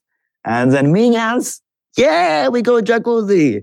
So this is how I made it. But also at this point, I mean, you must have known all the whatever is game optimal theory and no, I trained 1 year about 10 hours a day, at least 10 hours a day. And 1 year, that period, switching from chess grandmaster to poker player, I just locked myself in my room. No parties, almost no birthdays, no beers, no Friday nights, nothing. I just limited myself and I say, 1 year, we are going to our dream, to our free life. When we're going to do what we love this game, we're going to be free. With this, we can just live in any country we want. Actually, this is eventually I did, right? With just poker, I moved to Thailand. But that was my dream. I'm going to live alone, do whatever I want, poker, playing this game that I'm very interested in. So, okay, what's the price? I think everything has a price. Whenever you want something big, there is a price. Said, okay, the price is going to be no more these parties and everything. Okay, that's the price. Like, I'm wondering if also what you brought from chess to poker, obviously the mindset, the work ethic, but there's this notion of the 80-20 rule. So 20% of the work, you have to figure out what 20% of the work creates 80% of the value. So what do you think, what was the 20% of work in poker that created 80% of your skill? Unfortunately, I didn't know that 80-20 rule, part rule that time. So I was messing around. I was doing all kinds of things. But if you had to tell someone now? The research, what you are going to learn, from where you are going to learn, whom you are going to follow. I think that's the not like 199. So it's not necessarily memorizing all the statistics of each hand. It's how you're going to learn how to play. You can learn from so many wrong sources.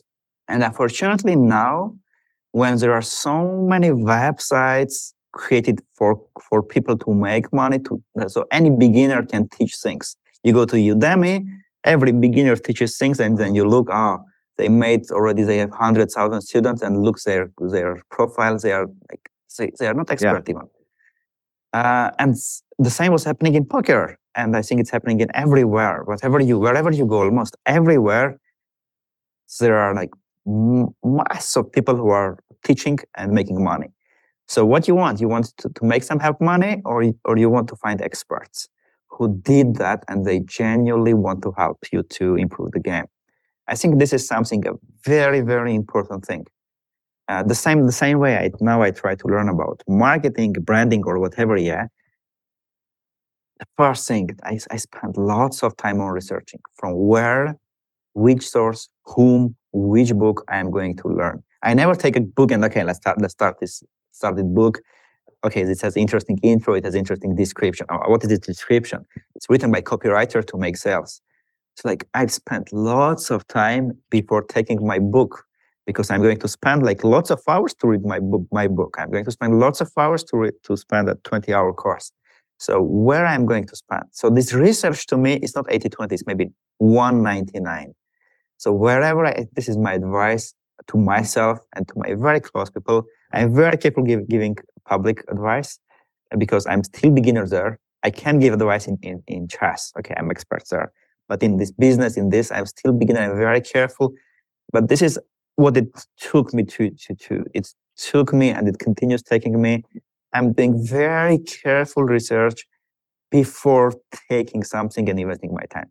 And I guess knowing this, after poker, you became like this incredible chess coach, and you created this. One of the distinguishing features of chessmood.com is that only top grandmasters have, pick all the content of the site. So nobody less than like the highest level picks all the content on the site. And that makes a huge difference. Like, what would you say is the difference? And again, people who don't know the ranking system, there's like world champions like Magnus Carlsen. There's then super grandmasters who are like, let's say the top 10 in the world. There's grandmasters, there's international masters, there's something called a FIDE master, there's national master. So there's all these levels of master. What would you say is the difference between a grandmaster and like an international master? It seems just one level, but there are much more international masters than grandmasters. It's tough level to cross because from international masters to cross to grandmaster, there is a very tough competition. You can become an international master, just work from your childhood 5 hours a day and you get to international master. From international to master to grandmasters, that's very huge difference. And often it's not just skills, often it will be mindset things. Some grandmasters realize it unconsciously, just like me. I realized few tricks. I could do it much earlier if I knew what I know now. But when you're a grandmaster, you don't know just chess. You know lots of more things about mindset, how to focus during the game, how to come back after painful defeats, and other things. It's not just chess. Yeah, like I see, there's a lot of YouTubers, and there's YouTubers who are grandmasters, YouTubers who are international masters. And one thing I see among a lot of the international masters is they play in a tournament, and if they have a bad tournament, they quit chess. And, obviously the grandmaster doesn't quit chess and keeps on going. And so it seems like dealing with disappointment, and by the way, this is true for business too. Like most businesses don't work out. And so you have to have an ability to either pivot or start the next business when one business fails. You can't be so disappointed that, okay, now I'm going to just be, a janitor at a restaurant or something. Like you have to, not that there's anything wrong with that, but you have to be able to push through the disappointment. And that's very hard. I was practicing Kung Fu at one point, and we had these grade levels. 1 level, 2 level, 3 level, and until 6. 6 is like grandmaster, super grandmaster. And there was something interesting. You get to first level in 2 months. You get to the second level in another 2 months. So in 4 months, you get to the second level. But from second level to the third level, you go in about 2 years. And many would just drop from 2 to 3, many. So I asked my coach, why did you make this way? And he said, look, this is a wall that will separate people who wants it and really wants it. We made the first 2 levels easy. So at least we will introduce them what is this Kung Fu, what is this Wing Chun. We will introduce them some good things, so they will need this knowledge. But then it comes to the wall. You either stop right there, it's like 2 years to try to get 3, and like you do over and over same thing, it's become boring, not interesting. So you want it so much, or you're like, okay. So if you're like, okay, you drop it off. And the same way, when you play chess, I think there will be lots of walls. You will have very painful defeats. Everyone has, everyone. I had a defeat, I was 17. I was quite older, like not kid anymore, but I cried like a baby. I cried like a baby. I was so angry. I was breaking everything I could see when I left the playing hall. Just going and breaking everything I could see. And I didn't touch chess for 1 month. And just like that, many just stop chess. Or whatever they do. I came back to chess. So that was a wall for me. I would either stop, I would either go. And just most of the kids, they drop somewhere when they are like very young. They had one bad tournament, they quit.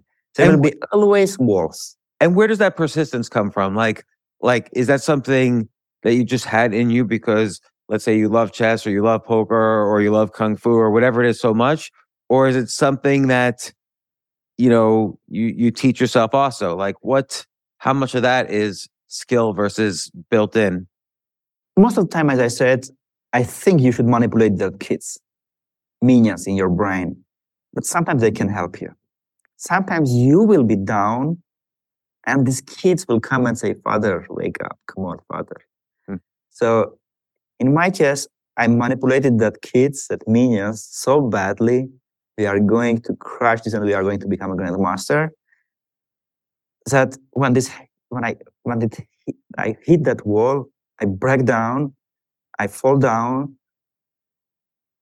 These old minions were also very sad, but then 10,000 woke up and say, guys, our father is weak. Let's wake him up. Another 20,000, 40,000, 100,000, 1 million. And they're like, hey, Avetik, wake up. Come on, father, we can do that, And now your kids are taking from your shoulder and like, come on, wake up. We can do that. They're like, yes, let's do it. Let's continue our journey. And what do you think is the difference between, let's take Magnus Carlsen and the other top 20 players in the world? So yes, sometimes he loses to them, but he's clearly, I think everyone would agree, and even if you don't know chess, you could relate to this in whatever field, the number one player in the case of chess is Magnus, is head over heels above the next 19 in the top 20. I don't want to say he could crush them every time, but sometimes he goes years without losing a game. Now maybe he's a little older. He loses a little bit more games to the younger people, but he still beats them overall, wins the world championship. He's the world blitz, rapid, and overall champion. So what's the difference between him and number 5, number 10? I don't know the answer. I can only guess. I retired quite early, and I didn't spend enough time with the top players, which I would have chance if I continued my journey. But this is what my guess is. Everyone has different brains.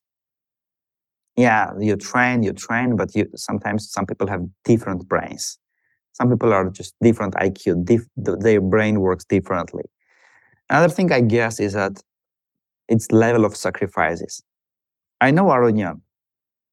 Aronian is Armenian Grandmaster, who was at some point number 2 in the world, and there was just 10-point rating difference between Carlsen and him, and it was not very clear that Carlsen is better than him.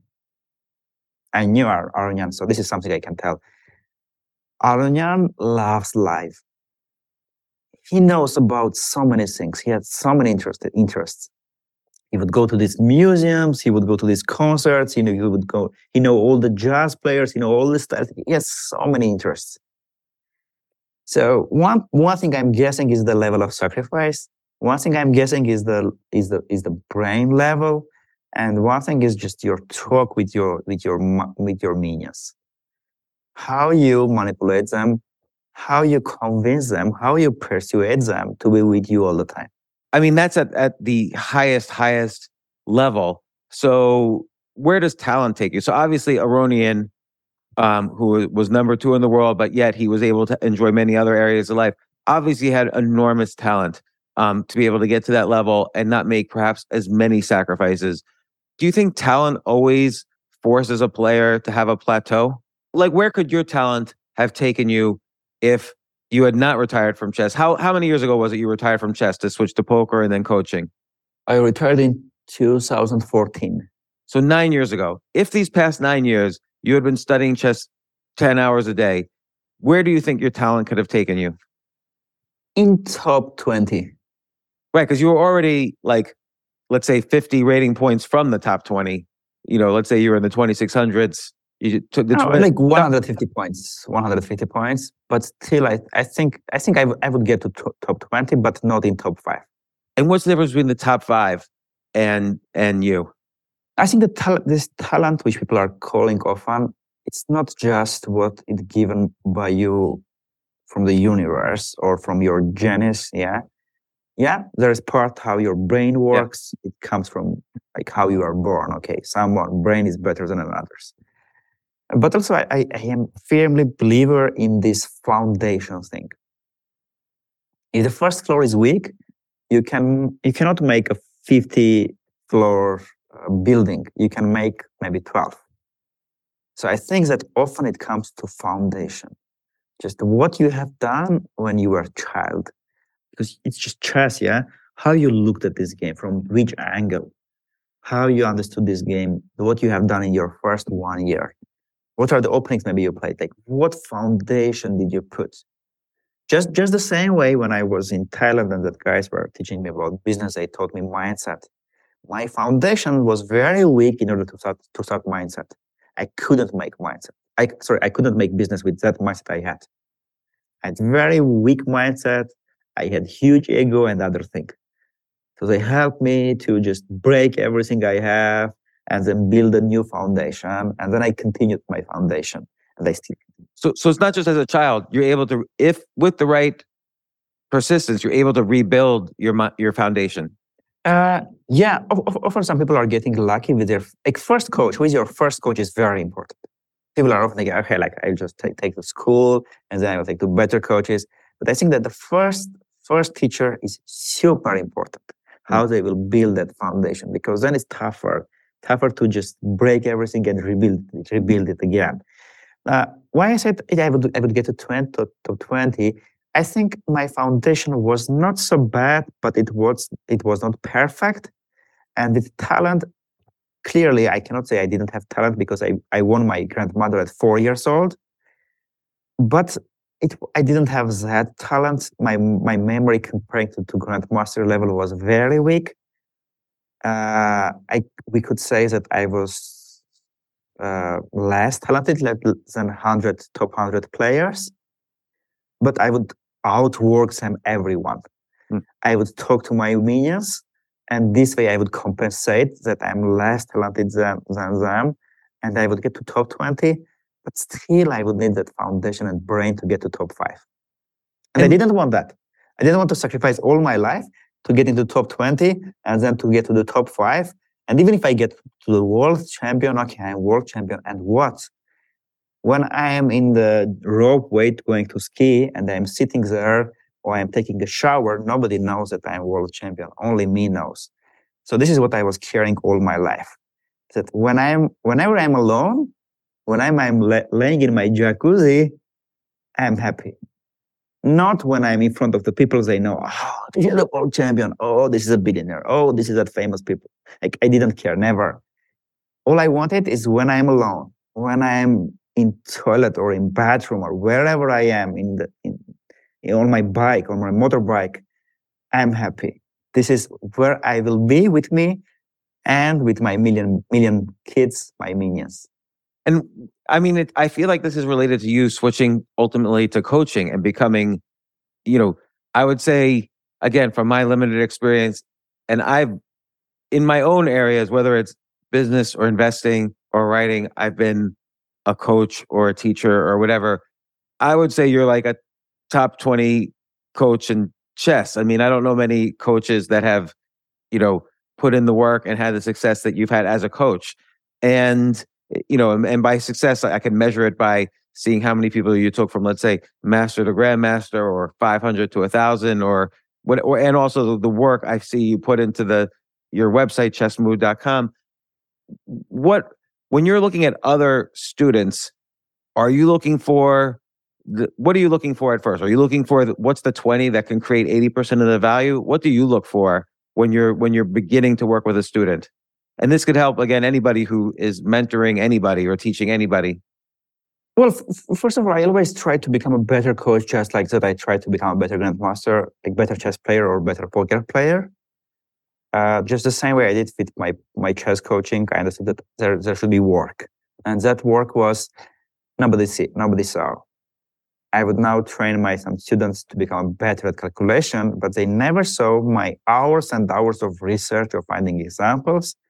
And the same way, my hours when I read books or I spend with my high-performance coaches to learning things that I will teach to my students.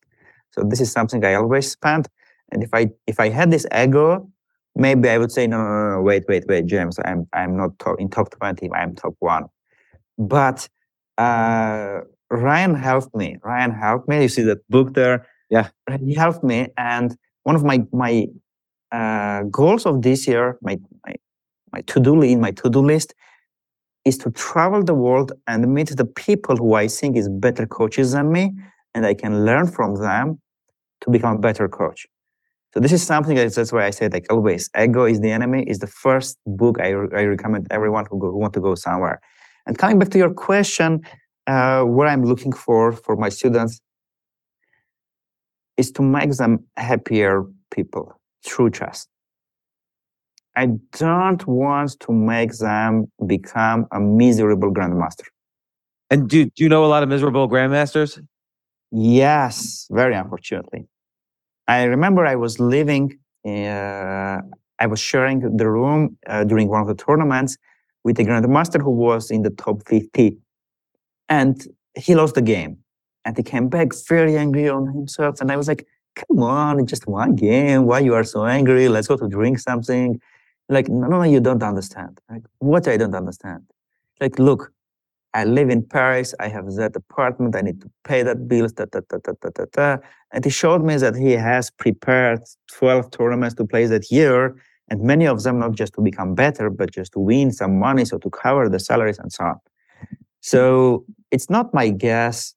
Unfortunately, many top players, they hate their life, but they can't find that courage to leave everything, to stop everything, and start something from absolutely scratch. This is not easy. I haven't read yet Ryan Holiday's Courage book. I'm going to read it. Maybe it will help them. But it's not easy. The same way I remember it was 2014. I was in Indonesia. I was a grandmaster. I was playing. I was starting to hate my life already. Everything I had in my life, I was not happy. My chess life, it was stopped. My parents was going through divorce. I was not happy. I was playing badly. I was not happy with the relations I had with my girlfriend. I had friends, but I felt like they are taking lots of advantages and they are sometimes envy on things. I hated many things. And that day, I lost to a woman grandmaster from Germany very badly. She won me like a kid. I came back to the room very miserable and I said, I'm going to change all my life. Absolutely everything from 1 to 100, everything I will change. I stopped playing chess. I came and broke with my girlfriend. I called to some of that, I don't want to call them friends. And I said, no more. Don't call me again. You're not friends. You did that. No, you're not friends. I changed all my life and I switched to poker. It was a risky decision. It was a tough decision. You are a grandmaster. You are champion of your country. You know, that time there was kindness in our police system. So when I was driving and police would stop me, it's small country, you know, and they're like, and also chess country. They're like, oh, I know you somewhere. Like, yeah, I'm chess grandmaster. And like, oh, yes, you did that mistake when you were driving. And like, yeah, sorry, officer. Like, of course, go. So I had lots of privileges there when I was grandmaster, chess grandmaster in Armenia. And I broke everything. No more comeback. I took fire and fired all the bridges to start something new. This is not easy. This is really tough. And I don't say that, this grandmaster should also do that. Whoever feels miserable, they should do that. No, I don't say that. But unfortunately, that's true, that many grandmasters, they are chess grandmasters, they are in the top hundreds in the world, but they are not happy. So what I try to do with my students through chess, I try to make them happy people first. And if at some point they realize that they don't want chess, I'm like, very good. What you like more? Oh, you like piano? Okay, go there. I told to some of my students, like, okay, you need to retire from this. This is not what you want. And they figured out, like, really, they wanted something else, and they switched to that. I felt a winner. I don't have that ego. I could make them champions, and like, yeah, I'm the best coach. I don't try to do that with my students, and I don't try to do that with our chessman students. So the part we have at blogs, I never write articles where what people are looking for Google. Of course, I have my SEO people who would look for keywords, and this is what people are looking for. But my approach is always making people happy first, trying to win themselves first, and then, okay, if really you want chess, this is what the way looks like to the growth. And what do you think makes people, I mean, one thing that makes people happy, I think, when they learn anything is understanding more and more nuances of this activity that they love, whether it's chess or martial arts or business or whatever. And I think a lot of people don't understand the difference between like understanding something and the pleasure of deeply understanding something. There's like a difference. And you were telling me once about this experience in in poker that you had where you first got on a poker coach and this was like a revelation to you, what he explained to you? Right. So that was a big thing for me. I thought I'm very good at poker. I was already beating the game very, very nicely. I would enjoy my expensive apartment and every night, jacuzzi, of course, with some nice drinks. And then and then there was a guy who beat me a few times in a row very badly. I analyzed the game to see if I was unlucky, but then I thought, no, I was not unlucky. This guy just dominates me, not just wins me, badly dominates me. Like, I'm not so good anymore. My ego is hurted. Wait. So I like, okay, let's find the coach. So I found the coach. Coach checked my games. I'm like, you are weak. And I'm like, wait, I'm winning the game. Look. They're like, yeah, you win the game, but you are weak. You have so many weaknesses that anyone who is a little bit better than you can exploit you badly. That was a big revelation to me. Like, okay, that day I sold my Mercedes car.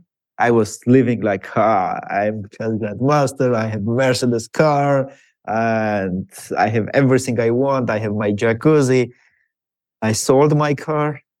I hired 5 coaches who would work with me, everyone with separate area of poker, because I realized how weak I am, how better I can be. And that was one of the probably best decisions I've ever made, to learn to invest in myself. And that's also something I learned in the future all my life. I always try to invest in myself. And then you were telling me you made this list of all the things that you thought you understood, the bold, unbold list. Yeah. So what I was doing, James, they would, 5 strong poker coaches whom you are paying a lot, they are teaching you a lot. And there would be days I would have 2 lessons with different coaches. They would give me books, courses, articles, their things to learn, and I would learn 100 things in one day. And then, with my weak memory, I could not remember that all. So, in poker, when you don't learn everything, it's quite expensive because you pay right away with your mistakes, and it's poker, you pay money.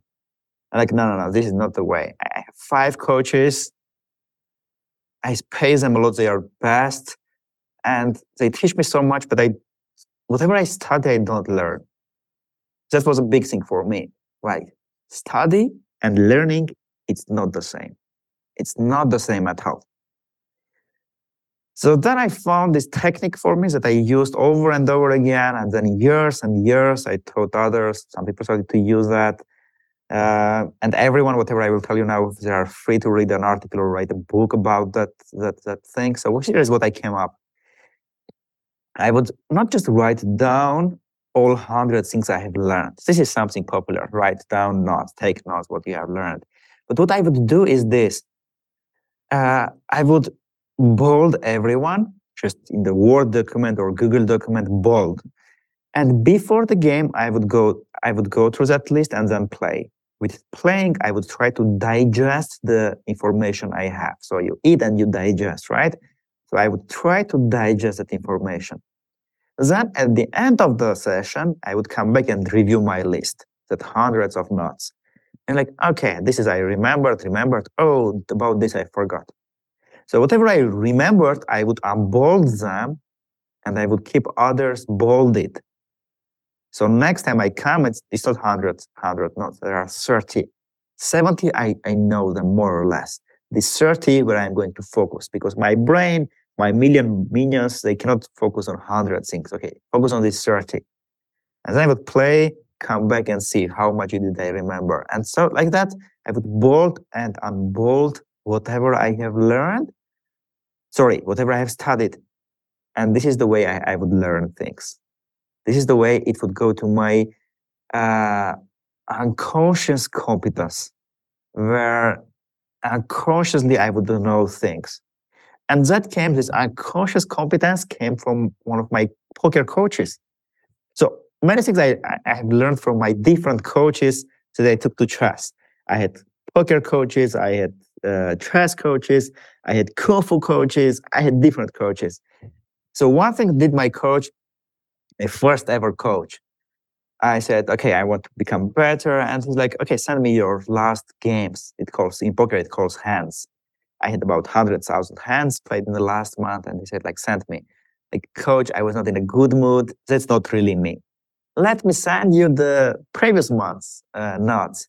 He's like, no, send me this. Like, why? It's not me. He said, look,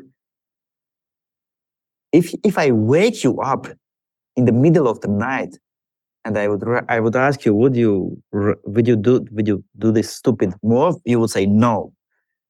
Why? Because it's your unconscious competence. You deeply understand that.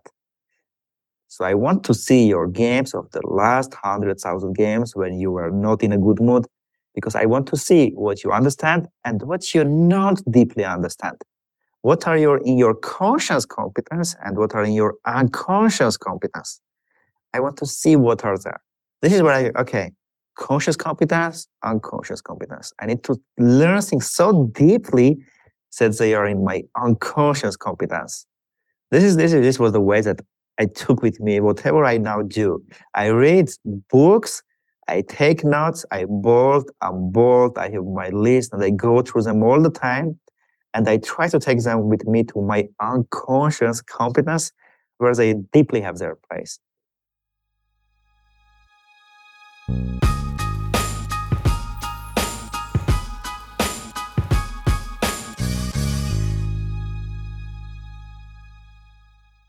From their innovative practice facility to unmatched views from the fairway, the PGA of America is helping lower scores and elevate fan experiences with 5G solutions from T-Mobile for Business.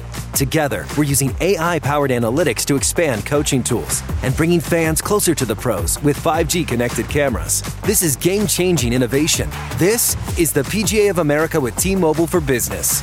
Take your business further at T-Mobile.com/now.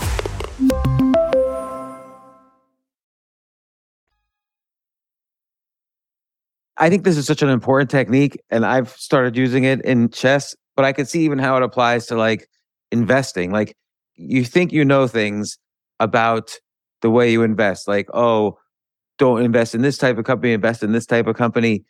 Don't invest with this amount of money, invest with this amount of money. And it's so easy to convince yourself to break the rules because you might not really understand deeply why those rules for yourself exist. You just hear them, oh, Warren Buffett says this, or some other investor says this. So you think you understand them, but when it comes to your own personal choices, you make all sorts of excuses why you didn't do something. Kind of means you don't deeply understand, why did Warren Buffett suggest this? Why does some other teacher say this? Why is this a good idea? I find this technique to be aware of these. What concepts are you aware of, but you're not deeply aware of? I find that to be extremely a valuable insight into the process of learning. So I was amazed when you told me that story. And I think many people, especially in chess, they are doing these mistakes. They are trying to memorize some variations. If they played that, I played this. If they played that, I played this. But this doesn't work. And because chess companies, they are smart. They have VCs. They have CEOs, smart people. They sell people what they want, and they sell this dream, memorize variation. But it doesn't work. What works is understanding. If you understand one concept, even if you forget that thing, you will find the solution. And I thought, like, okay, I'm reading one book. I finished that book. After 1 month, what do I remember from that book? I found it's like very little. Oh, so why do I read so many books if I remember so little? My ego is happy. My ego is like, oh, I read that. I studied that. My ego makes happy, like I'm improving. But like, wait, dear ego, you don't really improve. You are just studying. You are not learning. So then I came back and I started to really spend time with the books. Usually I read with my ebooks. I would highlight, I would export the notes, I would bold them, and I would try to use in my life whatever I have learned. And time to time I would come back to my books. And this is something I am absolutely agree with Naval Ravikant. I love this advice. He says, it's better to just have 100 books and read them over and over again than read thousands of books. Yeah, I Because this is where you learn, not study, and then you don't really learn anything. Yeah, it's so interesting. And again, you're the only chess player I know who quotes Ryan Holiday, Naval Ravikant, Derek Sivers, Tim Ferriss, Tony Robbins, all of these people. And I think that plays a large role in how you've learned and how you teach. Let me ask you something. You mentioned before study, practice, fix, study, practice, fix. And that's often called deliberate practice. So people who believe in this 10,000 hour rule, that's what's called deliberate practice. If you do 10,000 hours of deliberate practice where you repeat the same thing over and you fix and you work with a coach and then you fix and then you do it and a coach analyzes and you fix.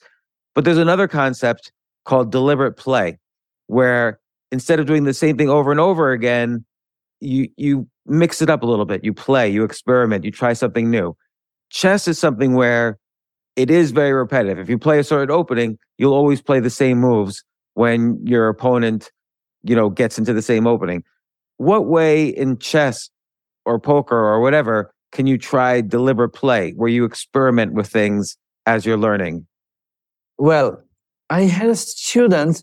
He became my student, also chess mood student at the same time. And he raised 500 rating points in about 6 months. It was crazy. He loved chess so much he was kid. During the school, he would just sneak and he would play chess with his phone. He learned all our openings very deeply. He must have had a very good memory. Not as good memory as the way we did. He would study, he would play, and we would fix. 2 times a week, we would fix his mistakes. After 6 months, when he studied from the courses, he plays them, he brings me to the games, and say like, what I did wrongly, and I fix them. Imagine what happens with him with the 6 months. He not studied, he learned things. He was very happy with that. And I said, okay, Prin, his name is Prin, he's from Thailand. Like, Prin, I have here for you good news and bad news, from where to start. He said, like, bad news. Like, okay, no more chess mode openings. Like, what? I am killing everyone with chess mode openings. With everything you taught me, I am just dominating the game. What did you say? And chess mode openings, you should be proud that I am beating everyone with openings you have created. And like, yeah, but now you are in your absolute comfort zone. We are going to take you out of comfort zone. Now you are going to learn new openings. I'm going to take you absolutely from comfort zone. The good news, you are going to grow. At one period, maybe you will stuck there, but this is where I believe. Anytime you are in comfort zone, in absolute comfort zone, and if you want to grow, you need to move on. So we have students who come up and says, oh, I'm mature, I am 75, I play in clubs, and I want to have fun. What should I do with my openings? I say, like, don't change your openings, just play, have fun. But if somebody is like 13 years old, want to become a grandmaster, or some business people, somebody in marketing, anywhere, if they want very much to grow, I'm like, get out of the comfort zone. Get in the comfort zone, good, continue. But when you're in absolute comfort zone, get out of that. So probably this is how I would answer your question about the 10,000 rule. I think there is a balance. When you grow, you do that. And when you are in absolute comfort zone, maybe it's time to think about getting out of it. So that's interesting. So he was at the 6-month point. I'm at the 2-month point with you. So I've got another 4 months to go before I have to change the... Well, there is a difference. You don't go to school. He goes, and you don't sneak. But maybe you sneak, yeah? Maybe you sneak during the meetings and you are playing chess, Oh, yeah, right? all the time. I don't have a phone call with anyone unless I'm also like looking at the chessboard. So, okay, good. So you have 4 months. So this is just a random question, but right now the technology is eventually going to be there where we could put like the internet in our head. Like you could have some chip in your brain, and you could have, we had this whole controversy about chess cheating with a computer, but soon the computer is going to be in your head. What happens to games like chess or even poker when the computer's in your head and basically everybody's cheating? Like, do you think chess will lose its cultural significance? Well, this is something very, very much hurting with me whenever people are cheating. But why it hurts me, it's because of the society traps that we all create together. Not just there are society traps, but I think we also all create together. And I very rarely share on my social someone's success, because this is the way when somebody is winning something and they are getting thousands of shares, this is how kids are looking at this and like, oh, this is what looks like success. And then people are starting to not care what's the cost of winning, what's the price of winning. Is it your value? Is it your soul? Are you going to sell your soul in order to win and in order to get these likes and shares because people are like, wow, you won? This hurts me very much. I think this is one of the biggest society traps. Just win, win, win, win, no matter what price you pay. I think this is very painful. So cheating is very painful topic to me. I think just what will happen, there will be all the time more and more strict rules, just like it happens now. 20 years ago, you could go to the game with the phone in your pocket. Now you cannot go. 10 years ago, you could have a watch. Now you cannot do. 7 years ago, you could just enter to the playing room. Now they will scan you. And just like that, I think the more society traps, the more people are wanting to win no matter of the price, even if they sell their soul. There will be more technologies, just like virus, antivirus, virus, antivirus. The same way there will be cheating, anti-cheating, cheating, anti-cheating. But I don't think it will ever be end. And chess will never be stopped. It will it's a game that came from so many years. It will forever goes. Just there will be more technologies to cheat and more technologies to prevent cheating. And, now, obviously, your main focus is chessmood.com, hundreds and hundreds of hours of video on the site, your blogs on the site. You're an excellent writer, excellent storyteller. Obviously, people could tell that just from this podcast. What keeps you up at night now? If you're stressed or waking up in the middle of the night anxious about something, what is it that you're worried about? Well, there are a few things. The first thing is that why I started Chess Mood. Because I was living in Thailand, I was playing poker. I just got to my absolute dream life. Playing poker just a few hours a day, and it's not just work, it's a pleasure work. I would wake up at 8 a.m. and I couldn't go to do things. I would just immediately jump to my laptop, very excited, like a kid who will play with his toy. I would open my laptop, I bring to my pineapples, my all the tropical foods from Thailand next to me as my breakfast, and let's go. And it's not just I'm going to sell my 4 hours to my freedom. I'm going to enjoy my 4 hours. I would play 3 to 4 hours a day, and then during the day, what to do the next thing. Freedom. Do whatever you want. You want to go to the beach, which is just 2 minutes out of you. There is a motorbike in the first floor. Oh, you want to swimming pool? You can jump from your balcony to the swimming pool. I had everything the young man could dream about. But then what I thought was happening in the chess world, it hurt me very much. When I saw millions of people wanting to become better and hundreds of companies who understand that and they want to make money. Because unfortunately, this is what society thinks, make money, this is success. And they don't care if they lie to these million people, they bullshit that million people, they sell a bad promise, they just sell it. It hurted me very much. So I was like, okay, somebody should solve this. One day somebody will solve this. And what if I solve this? So I came back from that, my dream life. It was a tough decision. I left everything. I came back to my country because that time already I started to brainstorm about that. I even hired a few people. And I thought no way. As in the movies, king always goes in front of the army. I should be in front of my army. There is no way I am just lying under the coconut tree, drinking a cocktail in my pineapple. And I'm like, why you didn't do that task? I should be in front of them. So I came back and started that. My main pain is so many people are wanting to improve. There are just a few people I can count them on my fingers that genuinely wants to help them. And there were hundreds of companies. Now there are not hundreds. I think the big sharks ate all of them. There are few companies who just left and right selling things, and that is hard. That is hard for me. That is painful. So I am like kind of that Superman, that guy who comes and rescue the people. I'm trying to do that. Like, no. You are buying all that things. You are spending all that money, and you are frustrated why it doesn't work. You are just lied, because there were VCs who need money, and VCs to make the money, they are putting harsh deadline to CEOs. And if the CEO doesn't make that, they will be fired. So CEO needs to sell how? There is no way just to sell so much in order to convince that VCs that they are good, in order not just to lie. So there are lots of pain to me what's happening in the world, in the chess world.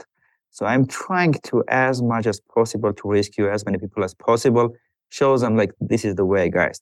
This is how you improve, and at the same time have fun, and at the same time not just improve your chess, but your life as well. So this is what I try to do through my teachings, through my articles, through everything. And at the same time, it's my duty to learn from people like Ryan Holiday, Tony Robbins, and others, to learn things, and through chess to share these things with them. Minions are with me. Yeah, I talked with them carefully why we want to do that. And with Chess Mood itself, it's a business. Like, I remember with my first business, I would wake up all the time in the middle of the night, worried if I was going to make payroll or not. Like, do you ever, like, what's your biggest anxieties with, this being your first real, and, now today you're celebrating the 5th year anniversary of this business. Like, what's your biggest anxieties over the next year, 2 years? Like, what do you think about? When I started, I had anxiety because I didn't know where I'm going. It's like you are sailing, there is a storm, there is a fog, and you don't see anything. You don't understand. I had just my disciplines. I knew I wanted very much. I knew I have these millions of minions with me, but I was not sure with my direction. Now, very rarely I have any anxiety. I try to build the company of my dream. And one of my dream was never becomes a corporation, and we never have any employees, but we have teammates. And I never ever call them employees. They are all my teammates. That was my dream. And my dream was to make a company where everyone has a freedom, because I think freedom is a big part of happiness. Everyone has a freedom. At the same time, they have responsibility. So now how we work, everyone can call me and say, I'm a bit tired. I take 3 days rest. Is it okay? I'm like, yeah, of course. But at the same time, they have responsibility. So whenever we have in something big, they are staying with me, even if we don't sleep that night. The same way I didn't want to have investors. I wanted to have friends. So when I was starting Chess Mode, I got some interesting offers. Maybe people will realize that, okay, it's a chess grandmaster. He figured out how to become a chess grandmaster. He will figure out also how to make a business. Let's invest there. And I would sell, and I would say no, everyone. And I would instead wake up 4 a.m. to 8 a.m. I would play poker to cover the salaries. I would bootstrap everything, because my dream was to have another company, to not have investors, but to have friends. And I'm a very lucky person. I have a tattoo on my hand, which is written lucky. And this is how it worked. We got investors, but it's our students. Our students said, like, what the heck are you doing? We want to invest. Can we? They were brilliant people. Our lead investor even became my godfather. We became very close with him. Soon I'm going to go to his birthday to Tunisia. And we got these relationships where, a kid who is 12 years old, trying to achieve something in life, has some dreams, and has parents, uncles, aunts, who are always supporting them, who are always going to show them direction. So just the same way, I got such an investors, one after another, such a brilliant people. I got mentors who are helping with me with my direction, showing me whenever I'm losing my objectivity, showing me the way to go when I'm lost and I need advice. I don't have any anxiety now. I am so freely going ahead. Only thing I'm trying to do is never get trapped with society traps, never to lose my control, never let my ambitions to eat myself. And the way I do is usually I go over and over through Stoicism, through Ryan Holiday's books, to keep myself in my hands, to never lose my control. Otherwise, I don't have any anxieties. I'm so happy how the way goes. I have so much insurances. I have so many people covering my back and helping me. I could just dream about. I could not dream about even to have so many people who would support me on this journey when I started this. Avetik Grigoryan, I've known you for a short while, but we've had so many great discussions like this one, and I've learned so much from you, and it's been a gratifying experience. Again, congratulations, chessmood.com's 5th anniversary. I have spent so many hours on that website, more hours on that website than probably any other website ever. And it's helped me quite a bit in just the past 2 months since I've been working with you and working with it. And thanks for coming on the podcast. Like, this has been every one of these techniques, from the bold, unbold to the minions to, all the techniques we discussed in between. I've learned so much from. So thank you again for coming on the podcast, and continue to have good luck with chessmood.com. And I encourage everyone, whether you play chess or not, I encourage everyone to try out chessmood.com. Thank you very much, James. And you have done a lot to me. You mentored me. I have learned so many lessons from you. And you are one of the brilliant people who are in my life. I am thankful as well for whatever you are doing for me and for everything you do for the people and the way you do these things. It's just so inspiring, and I learned so much from you myself. Well, thank you very much. Thank you, Rob. I appreciate that.